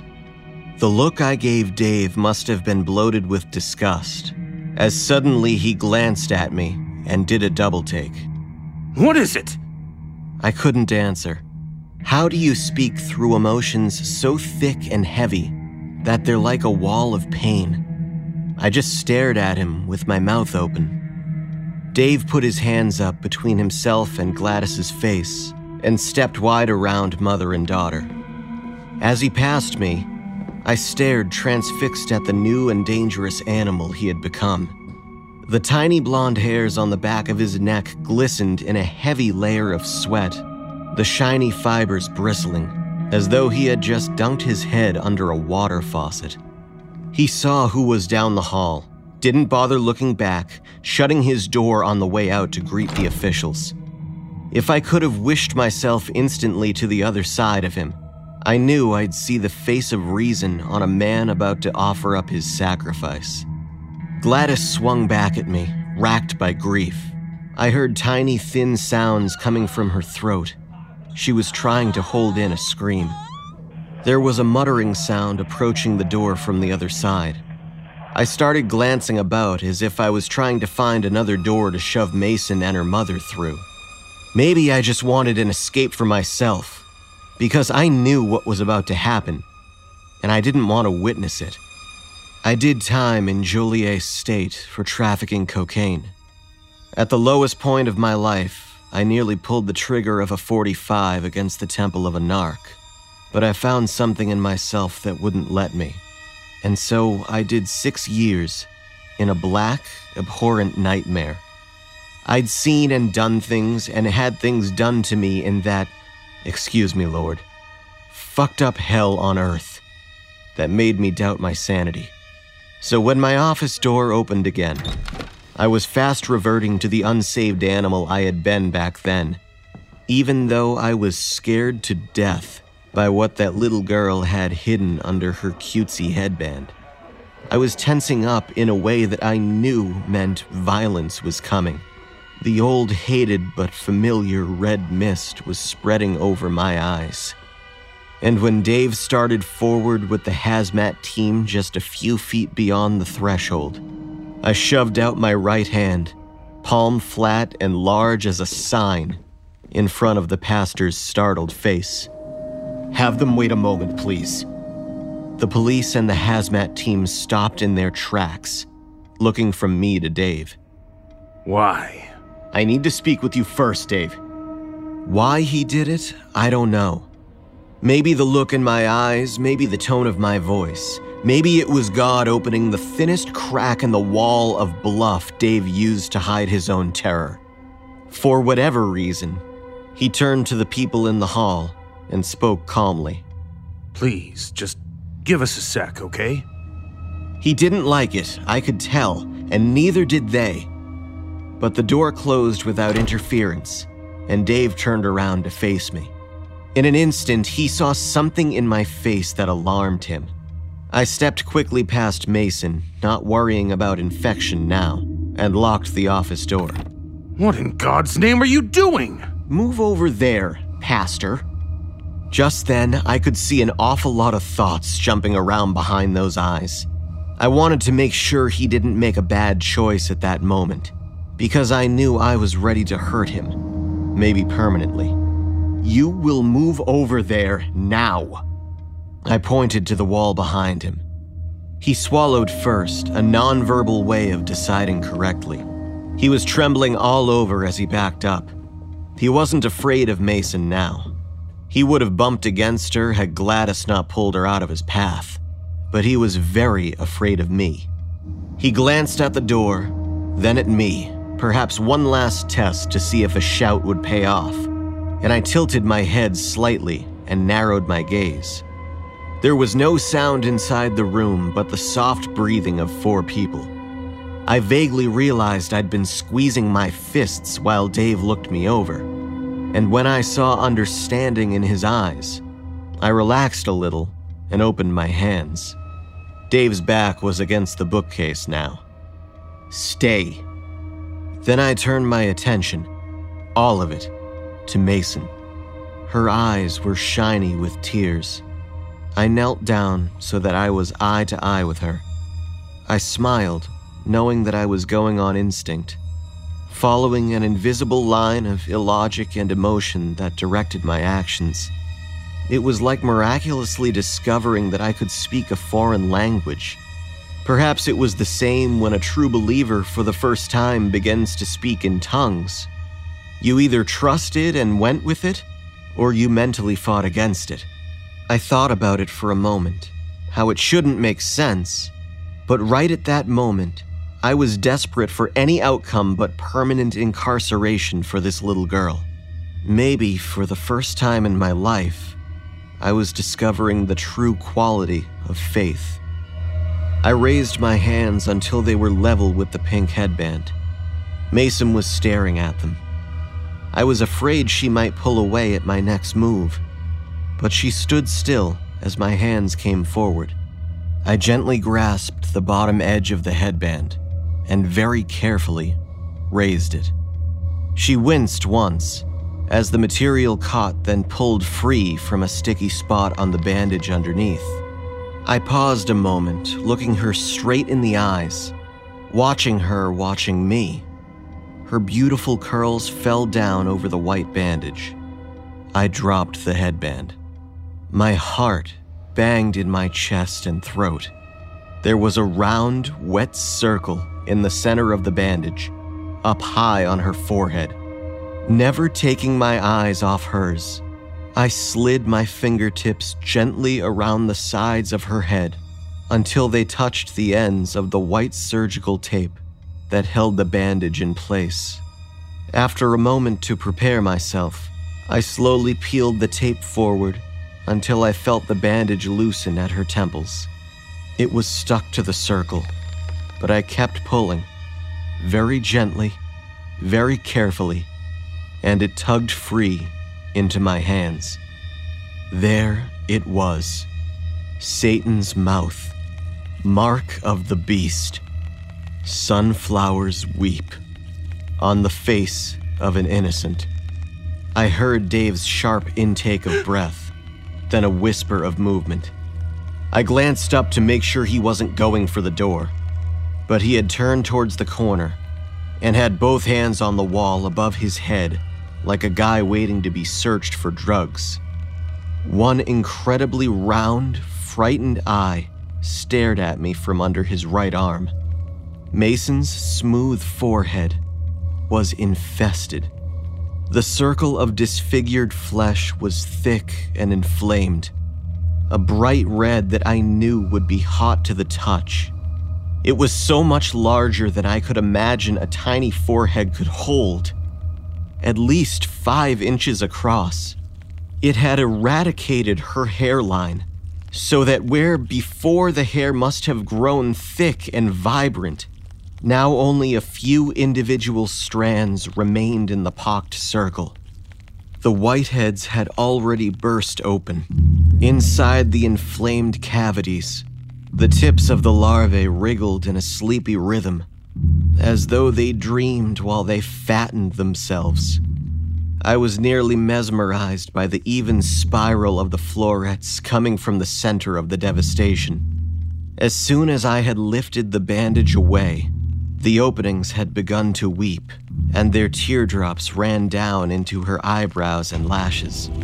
I followed them downward, stopping at her eyes, where real tears swelled up and pushed over the bottom lashes. Does it hurt? Like a toothache in my bones.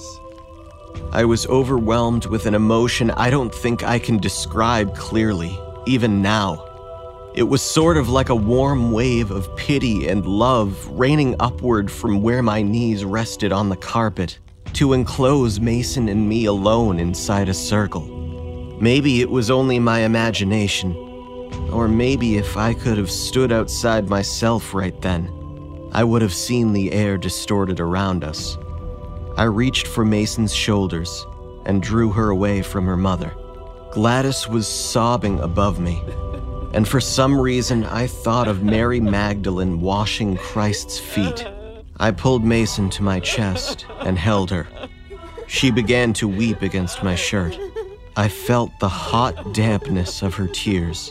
It seemed right to do so I hugged her even tighter against me. I felt the rough pattern on her forehead pressing into the right side of my chest. Her little arms clutched me and held on tightly, and I started saying something without being fully aware of what. After a moment, I knew I was telling her it was all right. She was not a sinner, and she did not deserve this. I started praying the Lord's Prayer softly against the top of her head, burying my face in her soft curls, smelling her little girl's scent. Somewhere in the middle of the prayer, I felt it happening. Minuscule pin-pricking sensations, like the tiniest electric shock, as though thin, microscopic splinters had just shot through the material of my shirt and into the skin over my right chest. Just as quickly, the spot numbed, and there was absolutely no pain in the invaded flesh. I knew that by the end of the day, the itching sensation would begin. I continued to hold her tight while she cried it all out. I didn't want to let her go, but I was fearful I would smother her in my own desperate need to give comfort. Finally, I drew back a little and let her detach herself. The larvae were still within their nests inside her forehead, but the weeping from the opened wounds had ceased completely. The doctors at the internment camp would recognize that the larvae were dead, that they could safely pluck them from their nests and treat the area with ointment and antibiotics. In 6 weeks, the nightmare would be over for Mason. Only a faint scar would remain above her lovely face. Perhaps the hair would even grow back. Gladys dropped to her knees and hugged Mason to her, unaware it was over, and Mason buried her face against her mother's chest and cried. I saw Gladys stiffen. It's okay. Gladys looked at me as if it was insane to think so. I looked at where Dave still cowered in the corner with his hands up and his forehead mashed against the wall with the baseball cap ridden up on the back of his head. I got up, unlocked the door, and opened it. The hazmat team entered, but they stopped to look at Gladys. She was standing now, with a look of awe on her face, and having trouble getting into words exactly what she'd discovered. With a giant smile that was nearly a laugh, she gasped. They're dead. The creatures are dead and she's cured. The leader of the hazmat team came forward from the group and knelt down. He had on a mouth and nose filter, and he put on a pair of eyeglasses and stared intently at the infested area, while his rubber-gloved hands gently pulled at the edges of the circle. After a moment, he frowned and raised his eyebrows. He looked at the other men, shrugged his shoulders, and removed his filter. He took off his glasses and stood up. This child needs treatment, not quarantine. She's past the dangerous part of infection. Gladys was looking at me as though she'd had an epiphany.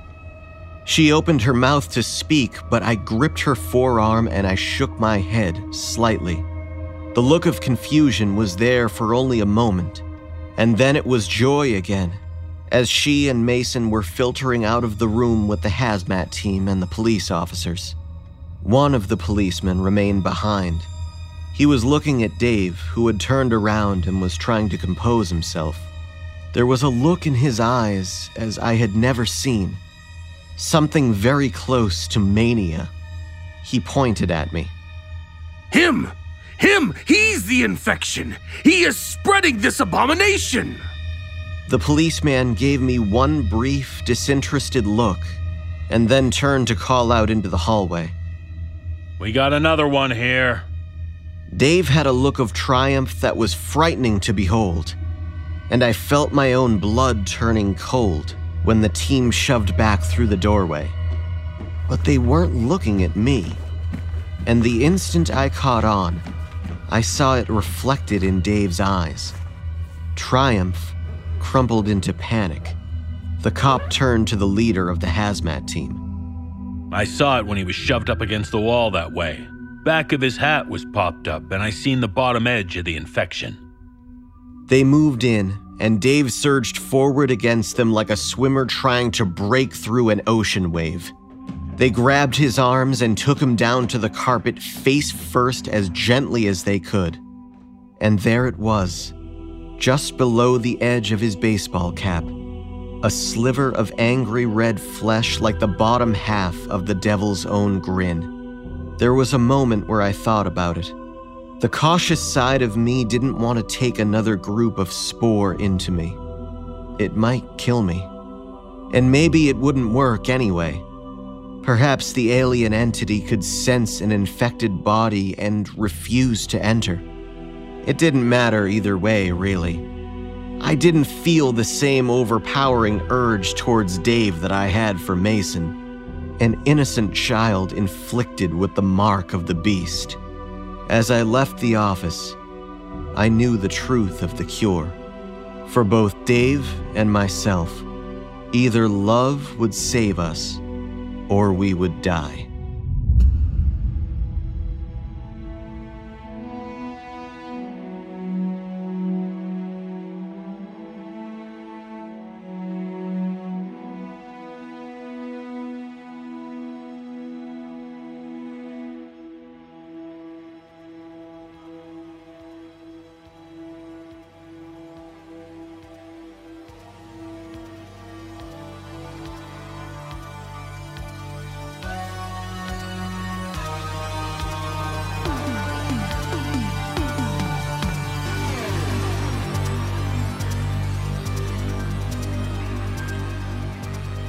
As the lights come back on, our stories come to an end. Please remember to be kind and rewind. And visit the NoSleepPodcast.com for show notes and more details about the people who bring you this production. And on their behalf, we thank you for being a supportive, sleepless member. This audio production is copyright 2019 by Creative Reason Media, Inc., all rights reserved. The copyrights for each story are held by the respective authors. No duplication or reproduction of this audio program is permitted without the written consent of Creative Reason Media, Inc.